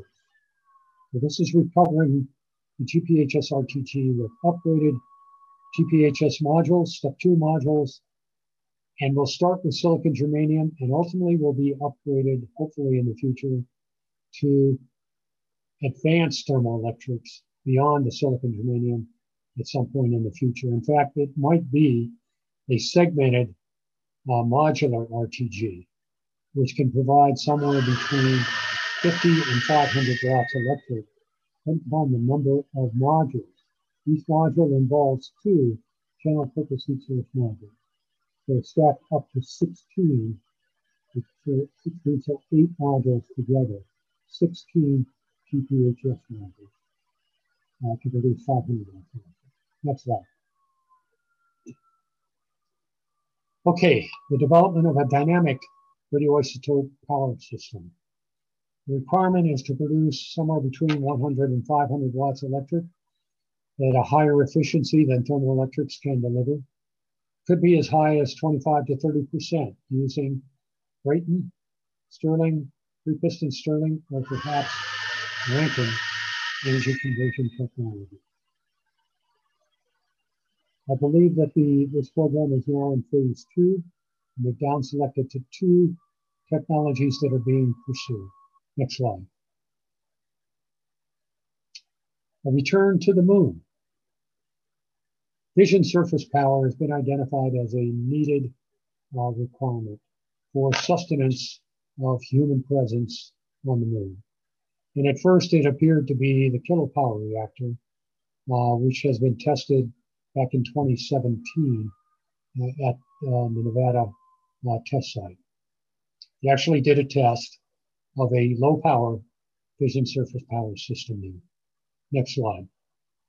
What they need is on the order of 10 kilowatts electric per unit at both the moon and ultimately at Mars. And they may have to be gamed together into 4 at the surface of Mars. This is the crusty test and the system being shown. It was a nuclear system test, not really a reactor test. I mean, the reactor itself, the active core, was uranium moly disks. But in order to gain criticality, instead of having the beryllium reflector as a separate assembly, they used a critical assembly at the Nevada test site to provide that beryllium moderation and reflection to make the system go critical and provide the thermal heat for the Stirling engines to be utilized. And they used a parasitic load, and they also used I'll call it parasitic heat removal system to mimic a radiator or heat removal subsystem. Next slide. Systems that are going to be flown, it appears. This one, the Dragonfly mission, is a mission which is manifested. It's a Johns Hopkins Applied Physics Laboratory mission that will be launched in 2027 and arrive to investigate Titan, the surface of Titan, and it is a drone which flies from one point to another on the surface of Titan. Can you hit that video, Kim? NASA is pushing the boundaries of human knowledge and expanding the limits of technology. I am proud to announce that our next New Frontiers mission, Dragonfly, will explore Saturn's largest moon, Titan.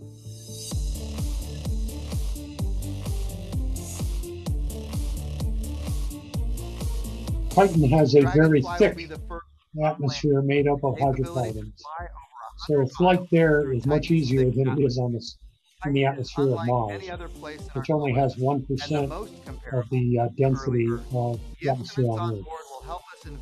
Here, flight is going to be quite easy.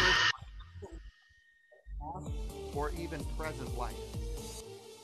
So we have on Titan opportunity to observe the processes that were present on early Earth when life began to form, and possibly even conditions that may be able to harbor life today. One of the things that is particularly exciting about this mission is that we can do the very detailed chemical measurements, but be able to put them in the context of Titan as a system. It's the science that really motivates us to do this exciting and difficult mission. Go Dragonfly. Okay, Cam, let's go back to the flight slide. And in the bottom is, I believe it's a Phase A mission intended to fly to 500 AU in 50 years. And it's called the Interstellar Probe Mission. And it will use the best technology we have today to get there. And it will require 300 watts electric in 50 years when it arrives at that 500 AU point, beyond the heliosphere. So this is a heliocentric mission. It is not a planetary study mission. Next slide. Near-term powered heated space missions. We can talk about the Trident mission to Triton, which is a large mission, a large moon of Neptune. Trident has volcanic geysers, or volcanoes. And the material there, it may also be an ocean world, we don't know. And you can see on the surface that there's material coming out of these volcanoes. So these volcanoes don't make it through all the way to a liquid ocean if it exists below that ice sheet. Next slide. The current decadal identifies two missions, Uranus Orbital Probe and Neptune Orbiter, either of which have been manifested as of today. But the current decadal, which will come out, that report will come out next spring, may indeed identify one or two of these missions, and may go back to pick up the Trident mission as well as the Interstellar Probe mission. We shall see. Next slide. Ocean World Cryobots. Ultimately, there is an interest in getting through, by virtue of melting and drilling, through the ice sheets of Europa, Enceladus, and other ocean worlds. And developing that extremely challenging mission.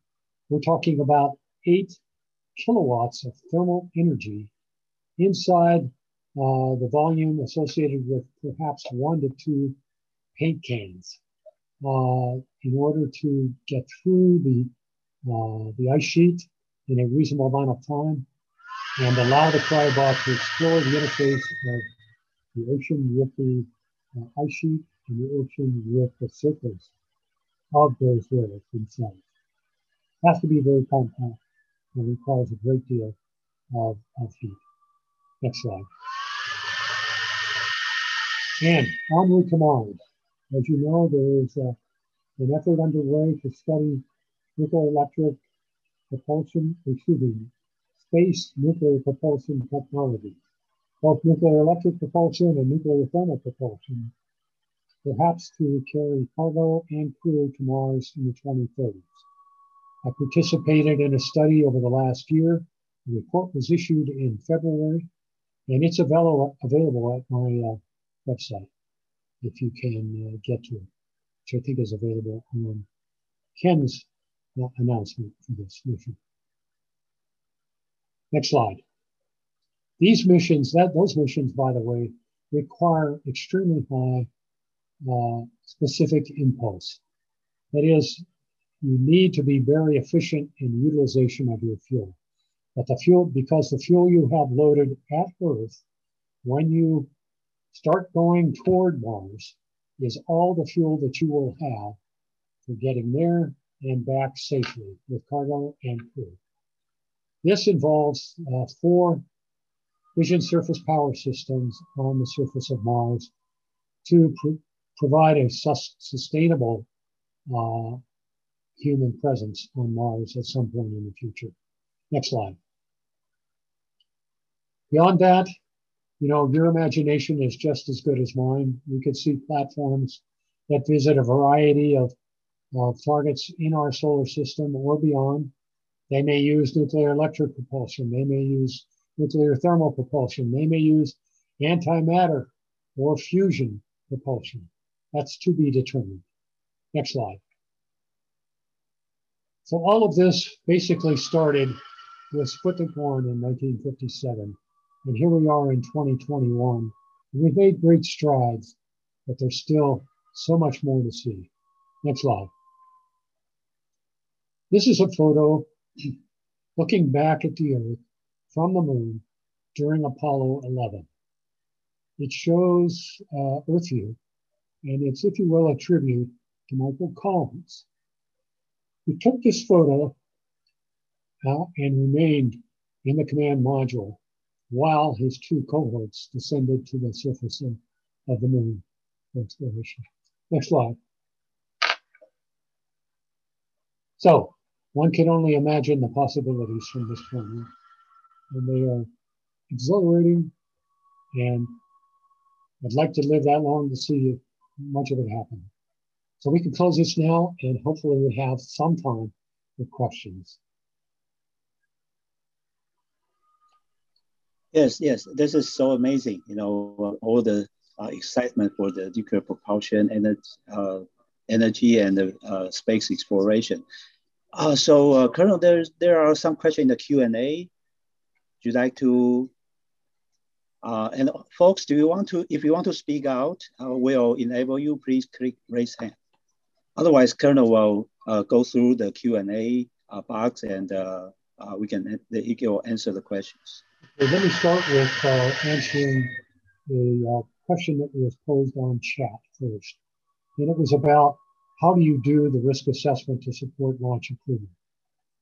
Well, during the early days, from the mid-60s up through probably until Galileo, so through S8 and 9, Voyager, and until Galileo, basically, it was sequence diagrams and best estimates based on testing and independent phenomenological analyses. We have since advanced to phenomenological analyses that have been benchmarked for all of these environments: explosion, overpressure, impulse, impacts by small and large fragments, impacts with the surface, be it sand or concrete, including steel, you know, and liquid and solid propellant trials. And they are incorporated and called within a an overarching code called LACIP, the Launch Accident Scenario Evaluation Program. It is a Monte Carlo style code that for each of the different accident categories that have been identified, for example, one happening for the first 30 seconds where there's a potential for impacts on solid, hard surfaces. It will call these individual phenomenological codes as needed to determine the response based on the environment that is projected for many, many runs through this Monte Carlo code. We'll do as many as a million individual cases for each of the accident categories so that we have good statistics and can project what the response would be and what the best estimate, as well as the uncertainty about that best estimate, might be. And it ultimately produces cumulative distribution functions. Complementary cumulative distribution functions are what are ultimately used to determine the confidence level for each individual consequence. And they are then tied together into a one mission analysis for the decision maker. And we can peel that onion for the decision maker to answer any questions he might have along the way. Okay, I think that puts that question to bed, I hope. Any other questions from the audience? I'm not, did I get unmuted? I saw there was a message that I might be. This is Patrick Klancik. I'm sorry, Ken, could you repeat that for me? Hi, this is Patrick Klancik. Can you hear me? Yes, but it's not, the clarity is not the best, which is probably true for my transmissions to you as well. So thank you so much, Colonel Schultes, for an excellent, detailed, yet good overview presentation. I really appreciate that. You're welcome. And I don't know if it's too specific. My particular role is in the safety and mission assurance realm professionally at the moment. And I know you referenced a NASA manual for flight safety. I have posted a question with some other sources that I'm familiar with, but was wondering if you have any specific references relative to safety and mission assurance in the nuclear realm for flight space hardware. Okay, for radioisotopic power system missions, the launch of those systems, which is relatively straightforward in terms of the issues, is just containment of the radioisotope for a variety of potential accident environments that might occur for an accident, critical accident situation. Those are available. LACIP code is a code that was produced using government funds, and it is an available code that Sandia National Laboratory controls. So it can be acquired and made available as needed. And its supportive phenomenological individual codes for determining response for the different environments are also part of that code suite, okay? Now for reactor systems, there is no explicit code, okay, that's been developed to date. There have been proposed safety guidelines identified, which involve both operational restrictions and design restrictions to avoid the nasty inadvertent criticality and return of a hot reactor to the biosphere or atmosphere of Earth. And it also, at the tail end, talks about you need to plan for ultimate disposal of a reactor system returning to the vicinity of Earth. I would point you in the interim to the National Security Presidential Memorandum number 20, which was issued in August of 2019. It has some generic criteria for reactor systems. It identifies that the probability of an inadvertent criticality is to be less than 10 to the minus sixth, and that if it are different also kind of triggers for the level of launch approval required, depending upon how successful you are in design and demonstration, both validation by testing, benchmark testing, as well as analysis of what the probability and the consequences might be for a launch accident, for distribution of materials, for land contamination, air contamination, the potential for an inadvertent criticality, and its associated consequences to the local vicinity as well as to the public. And for the potential for in-space disruption of a space reactor because of overpower or undercooling events that might occur. And so operational in-space systems, which RTGs really don't have to deal with yet, okay? That's the best that I can do for you, but there are folks working at a variety of institutions. And where are you from, Patrick? I'm in Southern California, and I work at a company that manufactures components for space vessels. We had things on the Sky Crane, in fact, for the Mars landers. And this is very exciting to hear you and see some of these pictures. But I'm in Southern California, Los Angeles area. Okay.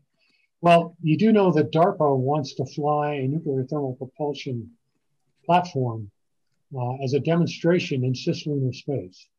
So they are leading, if you will, the charge here in terms of environmental protection analyses, as well as safety analyses that will have to be conducted in both, going forward with their design, as well as analyzing the consequences, the various accidents that might have during launch, or the potential for a reentry of a cold system back into the Earth's atmosphere.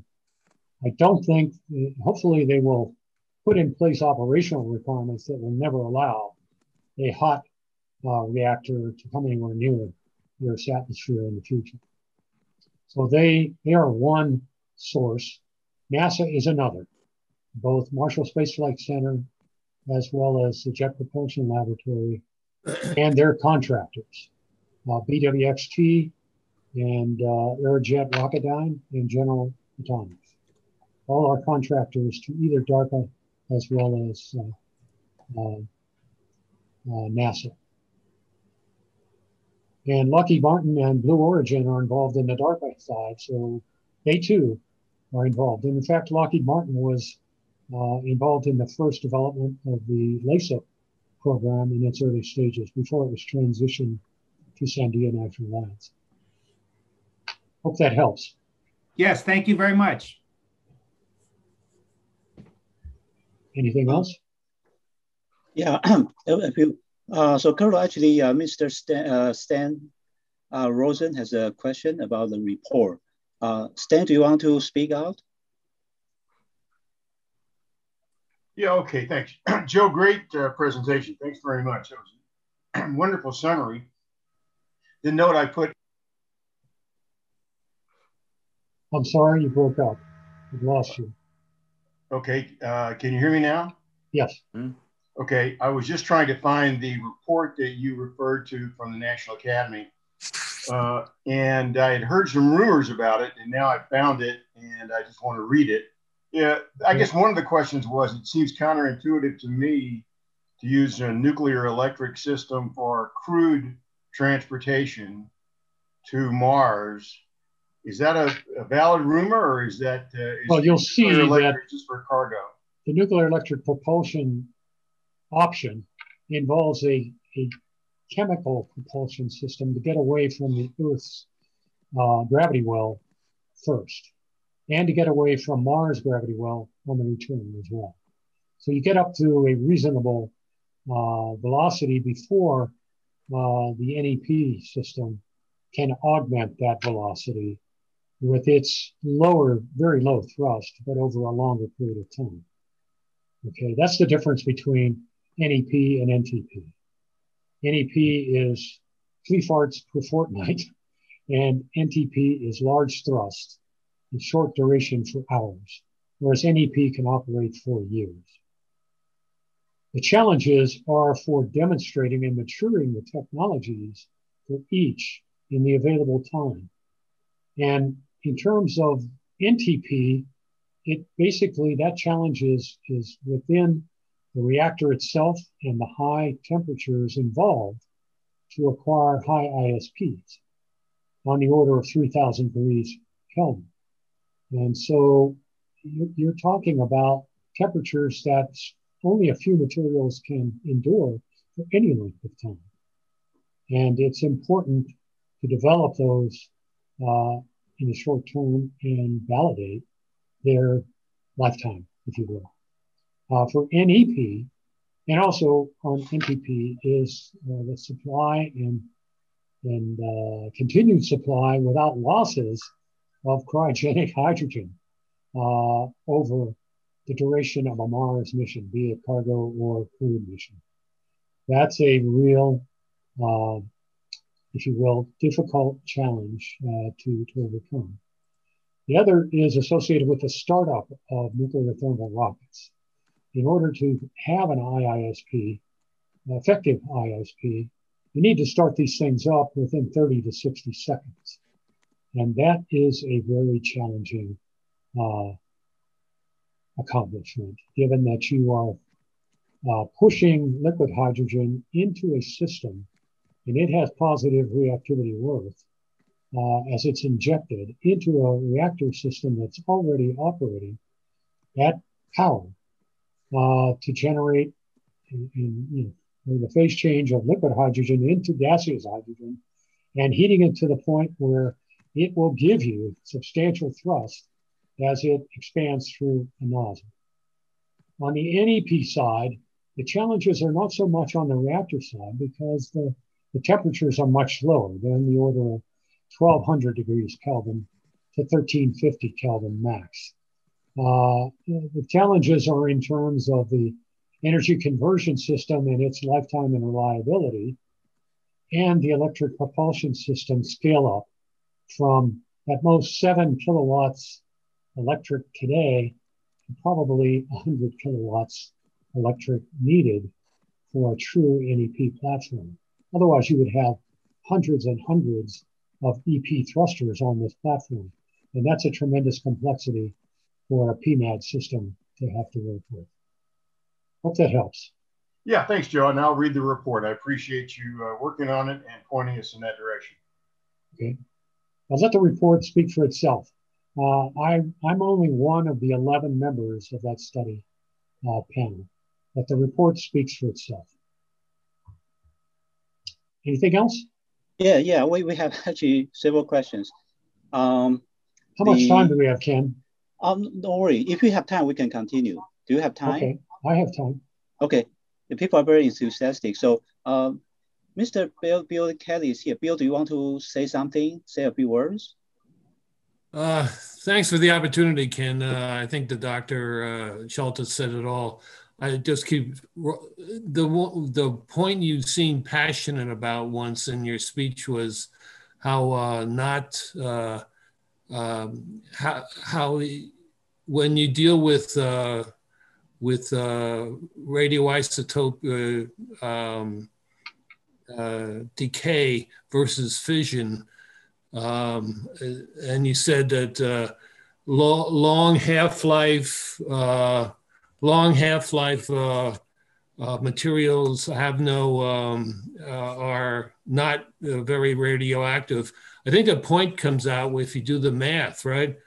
If you differentiate an expression for energy and get power, you wind up with half-life in the denominator of the expression, which tends to reduce the, which makes you want to use low half-life materials for power generation. Isn't that, you know what I'm talking about, right? Yes, I do. For RTGs, if you have short life overall, higher density, higher power density and shorter half-life radioisotopes can be utilized. In fact, the United Kingdom is using americium-241, which has, slightly lower. It's 432 years, I think, half-life for americium-241. But you could go to alpha emitters. I would not go to beta emitters because they create issues of secondary heating and gammas associated with them. So strontium-90, I probably would not recommend utilization, but polonium-210 could be used. It has been used by the Russians. Yeah, polonium gets used by the Russians to poison their enemies too, right? Well, I'm not going to comment on anything political here today, but the half-life of polonium-210 is 138 days, as I recall. Something like that. Right. And so, you know, if you go out between 5 and 10 half-lives, you've lost a lot of its potential electrical energy if you're going to convert it into electric power using thermoelectrics. So that's the downside of using shorter half-life materials.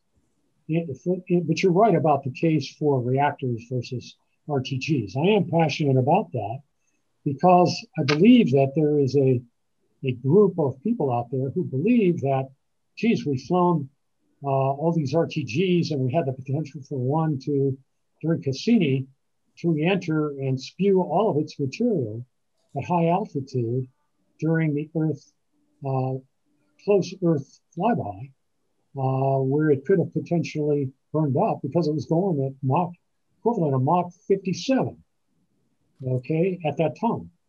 But let me tell you, the JPL used extraordinary measures to ratchet that trajectory in very slowly and gave up fuel in doing so, propellant for the spacecraft in doing so, to ensure that the probability of a reentry into the Earth's atmosphere was 10 to the minus 7th. Okay? Yeah. All right. Now, if you talk about comparing RTGs to reactors, in one, you have a source term that, if released, can project issues to individuals. It is an alpha emitter. And if it is ground up into small enough pieces and inhaled into the deep lung, it can pose problems to a population that's been exposed. In the case of reactors, we're talking about a uranium-fueled system that has no fission products within it. It probably only contains 3 curies, 3 to 10 curies total of radioactivity from the innate U-235 and U-238. And if we use low enriched uranium as opposed to high enriched uranium, that's even less. So it borders on the 3 curies for low enriched uranium. Right. But there are issues associated with low enriched uranium in terms of ensuring inadvertent criticality. It's basically associated not just with the enrichment, but with the operating spectrum, neutron spectrum for the reactor. If you're operating a high enriched uranium, you would like to operate it with high energy neutrons. Okay, for Rover Nerva, that was not possible because the materials that were available at that time were basically graphite based. Okay, and graphite is a moderator, so it was slowing down those neutrons all the way. So Rover Nerva it was really not totally thermalized. It was an epithermal reactor. Okay, and if you dunk that thing in water, it will go critical. Okay, so you have to do something. And the proposed design augmentation was to insert thermal neutron absorber materials in the form of wires into the core, which would be extracted in space so that you could then go critical above a nuclear safe orbit and go on your way. That's one approach, but it's not the only approach. Burnable poisons could be used. You could make a very, very robust structure where you lock the control elements in place such that the accident environments can't tear them away or disturb them, or the pressure vessel is so robust that you cannot compress the system in an accident severely. So there are other approaches. I don't want to try to design the system. I just functionally want to say that we want to avoid inadvertent criticality. And DSPM says 10 to the minus 6, guys. You meet that, and we'll fly it. Right. Okay? And Thanks. don't ever bring one back. We don't want to see a Yeah. hot reactor return to the vicinity of Earth. Period. Right. Bad news. Yeah, thanks for that. My history with nuclear is I worked in the nuclear industry for like 15, 20 years at Babcock and Wilcox. I also was on the MMRTG team at Rocketdyne to put together the first MMRTG for Curiosity. I was on the Boeing Rocketdyne team for Right. the MMRTG at that time. And one last, I guess, statement on this is my perspective. I believe there's a group of folks out there, and you can put whatever label on them you want, but they believe that flying reactors is much more difficult than flying isotopic powered missions. And that's simply not true, okay? You're starting with a lower inventory, and you can protect that if you do things smartly along the way. You got me sold. You got to sell those other guys though, right? Well, I don't know. We'll see. You know, We'll the see. decision maker is the ultimate determining factor. Right. Thank you for that. Okay. Yeah, thank you, Bill. That's wonderful. Pankaj has a question. So Pankaj, do you want to speak out? Oh, well, my only question was, you know, whatever is written is how is the risk assessed or simulated? I'm sorry, I was away for a while, so I probably missed something for past 10 minutes. Yeah, I think you probably missed the answer I gave to the chat question. I'm so sorry, actually. Unfortunately, I had to. And I guess I actually augmented that also with a discussion to the first question on code availability and their development for isotopic systems and the lack of one that exists today, but the development of which is underway, I'm sure.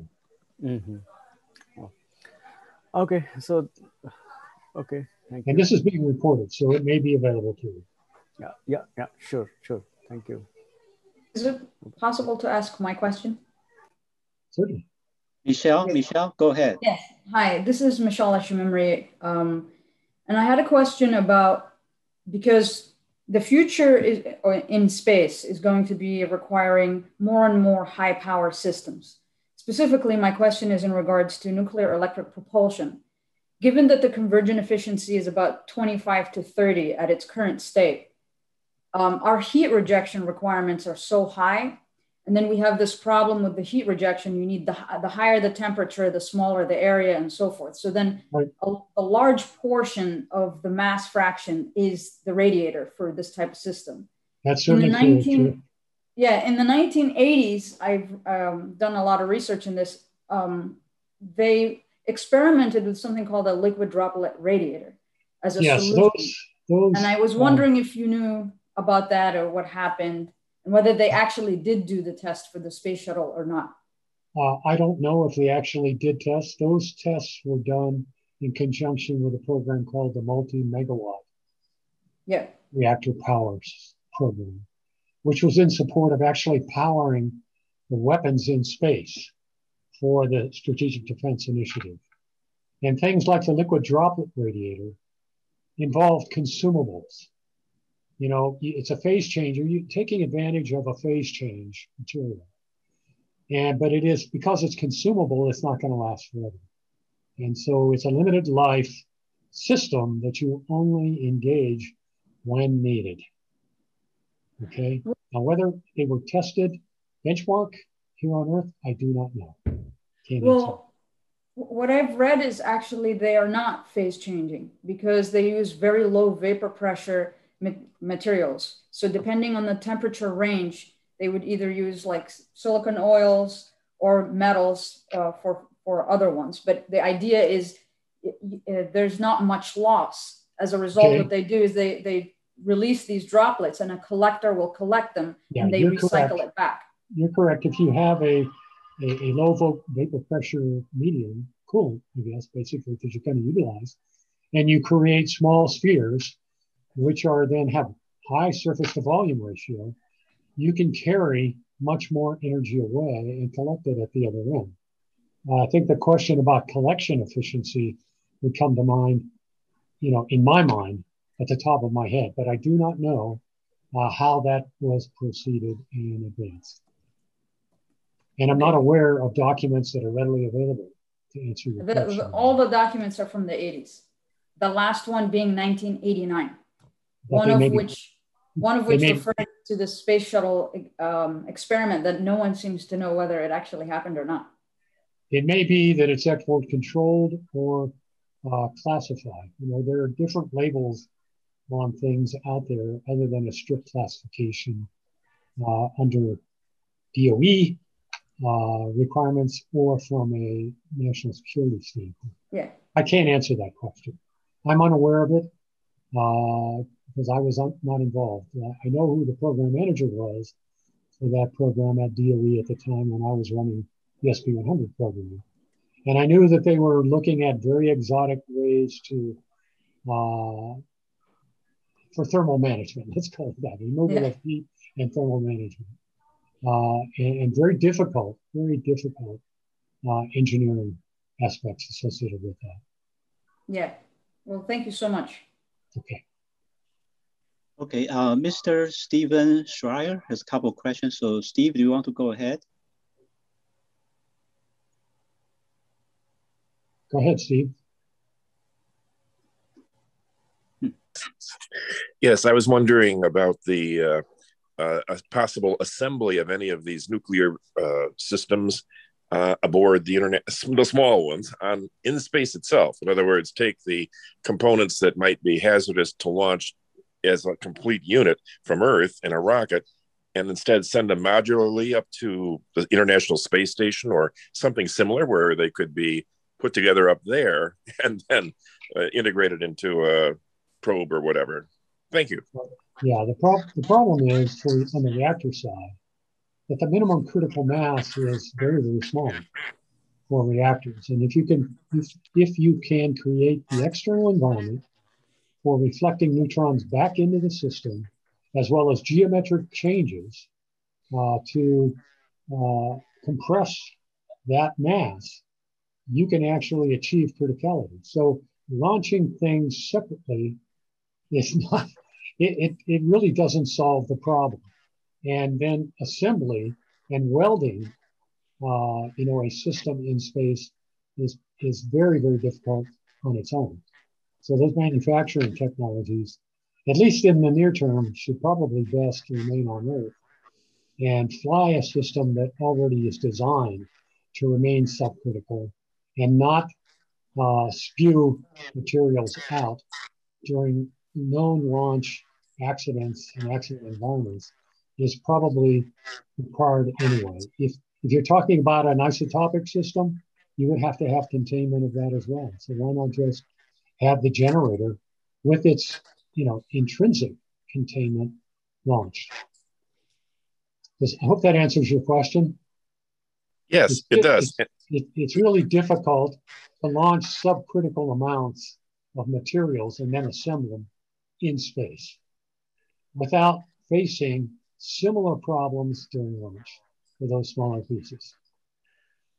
Yes, that's good to know. I mean, it's a very complex thing, and most people, even myself, not being a physicist, learning how this is done is just extraordinary. And obviously, the amount of science by the pioneers in this for the Voyager probes, I mean, that's simply amazing to me. The kind of research that's out there that you're doing that probably most folks really don't understand the complexity of this. They just think, well, the Mars Perseverance rover is there and it's running on nuclear power, and they just look at that as it is, but they don't realize the science and the tremendous number of hours and years of research that goes into this. And one quick question, do you know and I'm just curious, if any of the Apollo moon, the things that were left on the moon, if they're still running, if any of that is still running? No, they've all been, the missions have been terminated. The SNAP 27s that are there, they've been there since the 60s. So they're 60 years old and they're reaching their half-life, if you will. And so a 40-watt electric system at best, if the thermal electrics are still pristine and operational, would be on the order of 10 watts electric maximum. So plus there's degradation of the thermal electrics. That's what I'm saying. There's the decay of the isotope plus there's a degradation of the thermal electrics that is involved over time. So they may be still putting out thermal energy and to some extent electrical energy, but it may not be very useful. Yeah. Well, thank you. Thank you very much. You're welcome. Okay, Michelle raised hands again. So Michelle, do you want to say something? Yes, I just had one more question, if I may. I wanted to ask your opinion on nuclear thermal rockets. Which do you think would be the logical way to go, SERSR or CERMIT? I don't think, those are two of a variety of options. I think there is also an option involving legacy fuel, going back to the graphite composite fuel that was used during Rover Nova. You'll notice that the phase diagram for that particular fuel form, which involved at that time, I think the fuel loading was on the order of 600 kilograms per cubic meter. At that fuel loading, the melting point for the fuel is on the order of 24 to 2,500 degrees Kelvin, which can't deliver 750 or certainly not 900 seconds of ISP. But if you can reduce that fuel loading down to about 200 to 250 kilograms per cubic meter, the melting point of that fuel goes up to 3,100 degrees Kelvin. And the operational point for an ISP of 900 seconds is like 2,900 degrees Kelvin. Yeah. So it is possible that you could have a 200 degree Kelvin margin using legacy fuel if you do it smartly. In terms of SERSR versus CERMET, I really don't, in my mind, those are more robust fuel forms, and I think they should be pursued, but I'm not sure that that's the good enough answer to make it in the 2030s for nuclear thermal propulsion.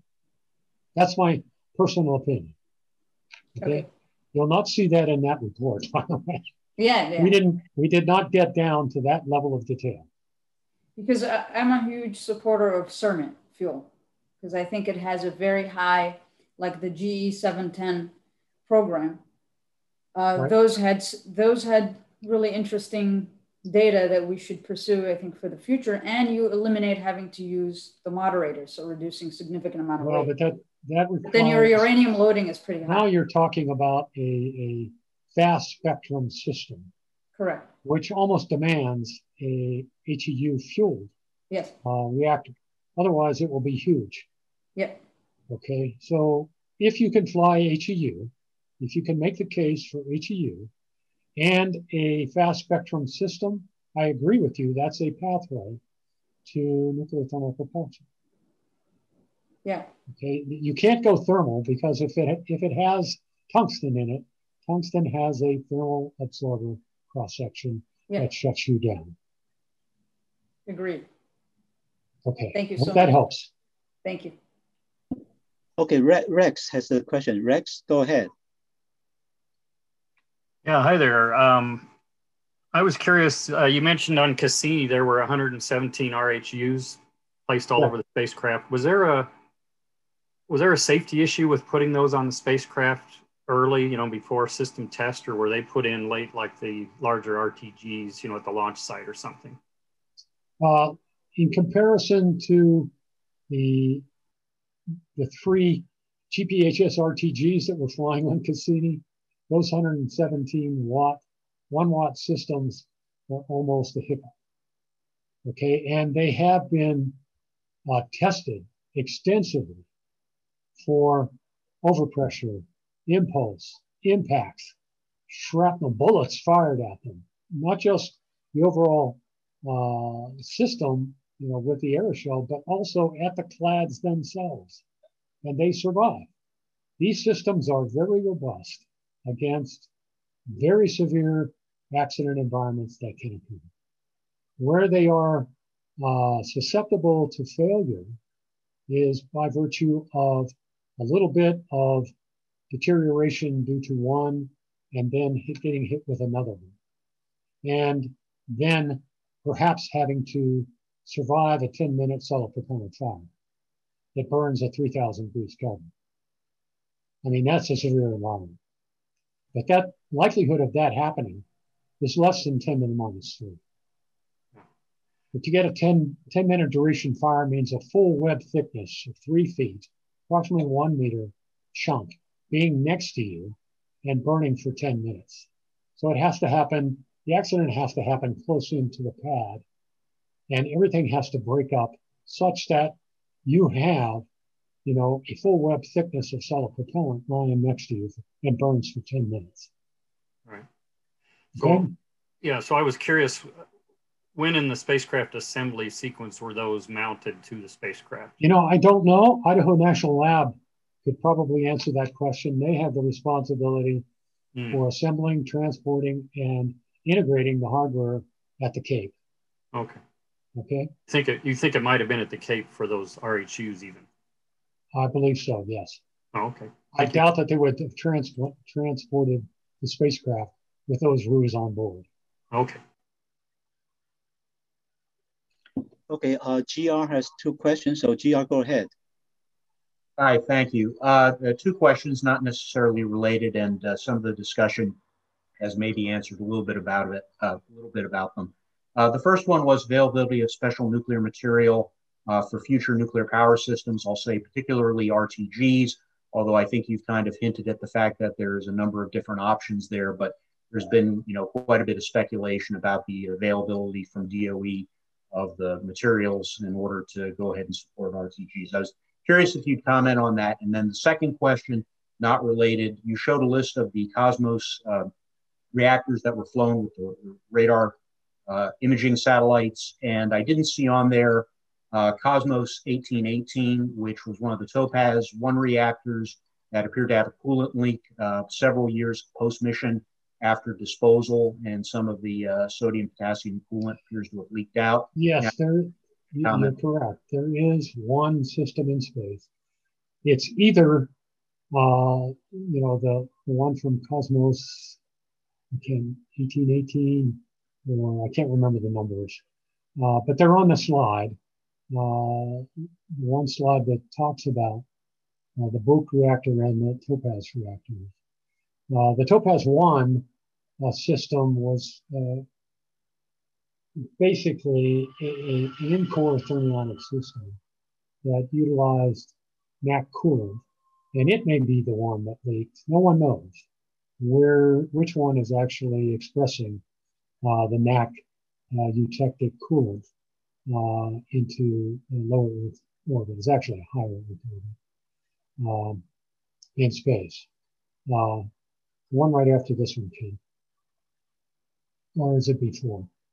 I think it's right after that one that you're showing. But you are right in terms of protection of materials that remain and are operated in Earth orbit is certainly an issue. If it has the potential to have an impact on other space assets or the biosphere, both of those need to be addressed. Yes, it's either before or after this slide came. I don't know if it was this one or not. I bring it up. It's as much an issue relative to recreation as anything, as we've seen with battery failures on a number of different satellites that, you know, then. Well, that system was the Topaz systems that were flown. Topaz 2 was never flown. Topaz 1 was, okay, and it was designed for 90-day life, maximum, in our view. And that's true for the Book reactors as well. This was a demonstration, quick, dirty demonstration of in-core thermionics. And I think they also had tied it to electric propulsion. Okay? It's got the Russian hardware pictures on it, Ken. This is the slide we're looking for. Now, to answer your other question about availability of plutonium-238, I was on a National Academies committee, and the report actually recommended the restart of plutonium-238 production in the United States. And it took several years until motion actually happened. But in fact, when we delivered that report openly to the public, DOE requested in that year's budget money to start that process. And they were told by Congress, no, it will not be DOE, it will be the user who pays for this. And it went into kind of a black hole for several years until that policy remained, and NASA now has to fund DOE to produce plutonium-238. And they're doing it at the high flux isotope reactor at Oak Ridge and the advanced test reactor at Idaho. They're producing, or I guess they're up to about, I think by 2023 or 2024, they are supposed to have a production capability of 1.5 kilograms per year. Now that would be sufficient for the kinds of missions that I've shown here. Yeah, this is the one. Down at the bottom, you'll see, well, it's actually the bullet right here. 2 were Topaz 1, TOPAL, in-core thermodynamic reactor systems, at 5 kilowatts electric. The Cosmos 1818 and Cosmos 1867. Okay? Those are the systems that were flown, the in-core thermodynamic systems that were flown by the Russians. Topaz 2 was an academic reactor. We purchased a Topaz 2 reactor unfueled and used an electrical heater here in Albuquerque to understand its characteristics. And the Air Force actually wanted to fly a modified Topaz 2 for what was called the Nuclear Electric Propulsion Space Test Project. And this was in the 1991-92 timeframe that project was initiated. And we, INSWRP was impaneled for that mission, and we had one meeting with the NAP STP folks. And we identified functionally what needed to be done to modify this system in order to have any hope of flying it. I understand that there were so many single point failures in that design, and the modifications to actually meet safety requirements were so severe that it would have been easier to go back and start from scratch. And that project was done, terminated.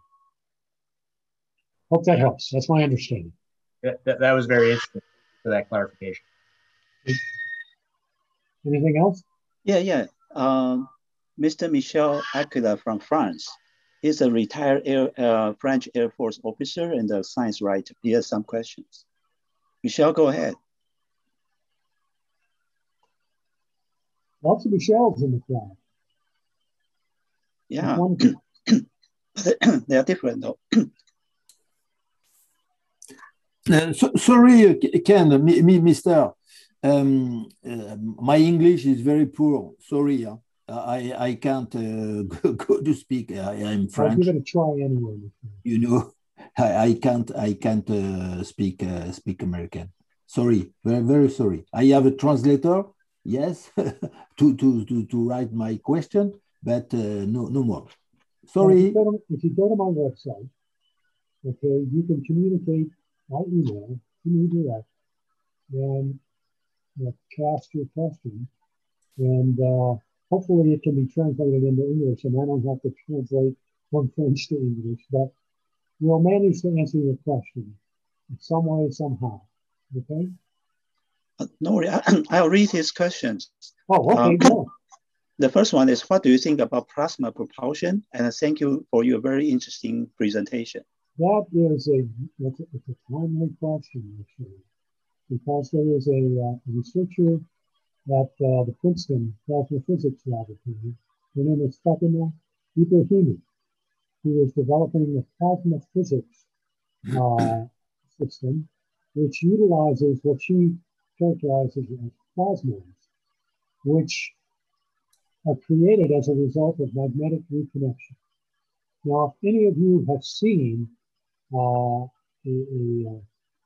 mass ejection from the sun occur photographically, you'll notice that the velocity of that mass ejection is tremendous in relationship to normal speeds that we used to, 5 to 20 kilometers per second. These can be upwards and included as much as 500 kilometers per second. Okay? Now, if she is successful in producing, sustaining, and controlling the creation of these plasmoids by controlling magnetic reconnection, she's got a win. And it doesn't mean that you have to reach fusion conditions, break-even fusion. This is just the creation of a hot plasma that you can control. Now that's going to take electric power in and of itself, okay? And so this is probably going to be, if it's successful, a hybrid system. It is probably nuclear to produce the electricity to create the plasma with a magnetic, environment on board that produces the plasma, which provides the primary thrust for the platform. Does that answer your question? Colonel, mes respects et merci pour cette super présentation. Ibrahimi.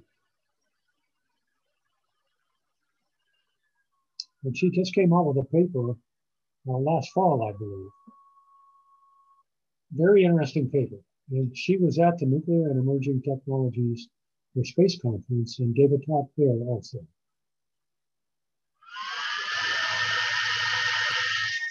That was held just a month ago. It was virtually held, hosted by Woodbridge National Laboratory, and they reported and kept archives of all papers and things.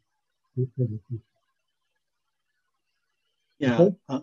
Michelle also has another question. Does the arrow behind you fly past March 20? I think you're referring to the what was the picture in your. Oh, the picture that's behind my head. It's an arrow. I think it's the upright. It's a new propulsion. Yeah, it's a picture collage of the SP-100 Brown Benjamin system thrust portion. How we were going to do that as well as the integrated thrust assembly. Okay, because we were tied to nuclear electric propulsion. And going from the reactor, shield, energy conversion, heat removal, we didn't want to have to create the full system in its entirety. That's huge. In a vacuum chamber, that huge is probably one of two. So you would do the reactor test in a vacuum chamber by itself. You would do the other subsystem test equally in vacuum systems all by one. But in one test, called the integrated assembly test, we could go from the power conversion system all the way out through heat rejection, thermal management, PMAD, to one panel of the radiator. That was proposed as a test also. We never did either of those tests, the ground engineering system test or the integrated assembly. Because basically the Soviet Union broke up and there was no need for this system anymore. Now, SP-100 continued, but they ratcheted back the power levels to try to find an existing customer or mission, but none came forward, unfortunately. Hope that helps. Yeah, that's Pratik said he helped translate for you if you need it. But Michelle has a question, but I'm not so sure what he meant. He said he has a question about the efficiency. Is efficiency for what? He was trying to ask for, but I don't know what he meant. Well, I can talk to SP-100 use thermoelectric. Prometheus and Jimmo were going to use, they down-selected their gas-cooled reactor and tied it directly to a rotating Brayton units, multiple rotating Brayton units for power production. The efficiency of those systems is 20 to 25% as an individual Brayton rotating unit. In a system that might drop a bit. And there were multiple units provided for redundancy to help ensure a longer lifetime. Hope that helps. Yes, so the next question will be from Ravi. Ravi, go ahead.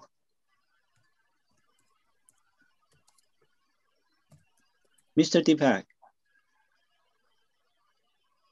Well, if it doesn't, all right, let me, if it doesn't speak, I'll read it for him.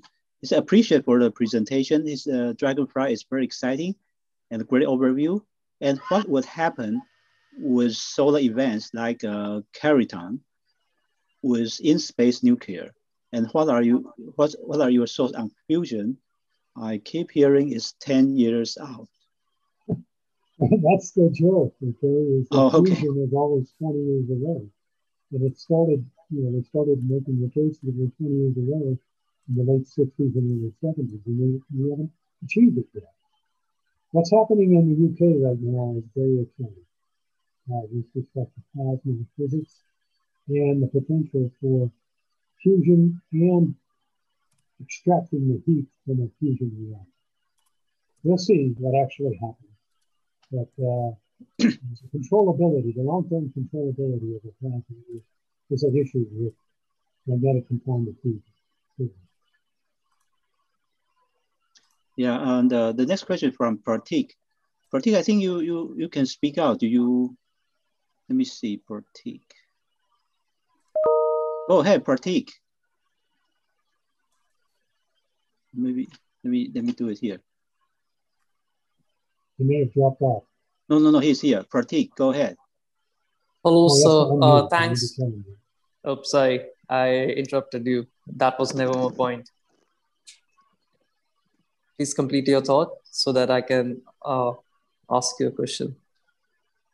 Yeah, I think that's all his question. So I think it should be. Okay. Okay, go ahead. We've wound it up. How wonderful. It certainly took longer than I thought it was going to take. Mostly because, unfortunately, the technical issues we had at the front end, and perhaps I didn't experience them. You all may have experienced the problem with my microphone, and I apologize for that. But there's nothing I could do. But I do understand that Ken has had this recorded, and it will be made available through the AIAA and LD website. So if there's nothing else, I thank you very much for your attention, and onward and upward. Oh, I see. Thank you, Colonel. Sorry, I misunderstood. Yeah, thank you. Appreciate it. Thank you for the time, and we'll kind of extend it a bit longer, but I think it's a great opportunity. So it's our great pleasure and honor. So welcome to come back anytime. So if anything, let us know. Okay. Highly appreciate. Thank you. Bye now. Bye bye. Thanks for your time, Colonel. Take care. Bye bye. Thank you, everyone. Yeah, thank you for joining us today. Stay in touch, and the recording will be posted, and the Colonel also approved. We can share the slide, so it will be posted as well. So really appreciate. So look forward to seeing you in an upcoming AIAA Los Angeles Las Vegas section event. Appreciate it. Have a good day. Have a good weekend. Bye bye. Right, awesome. And can I also request you for sharing the recording, because there were some issues at my end and I was unable to. Oh yeah, I already mentioned the recording will be posted after the event. Okay, awesome. Thanks a lot. Thank you. Bye bye. Bye bye. Hope everyone have a nice weekend. Take care. Take care.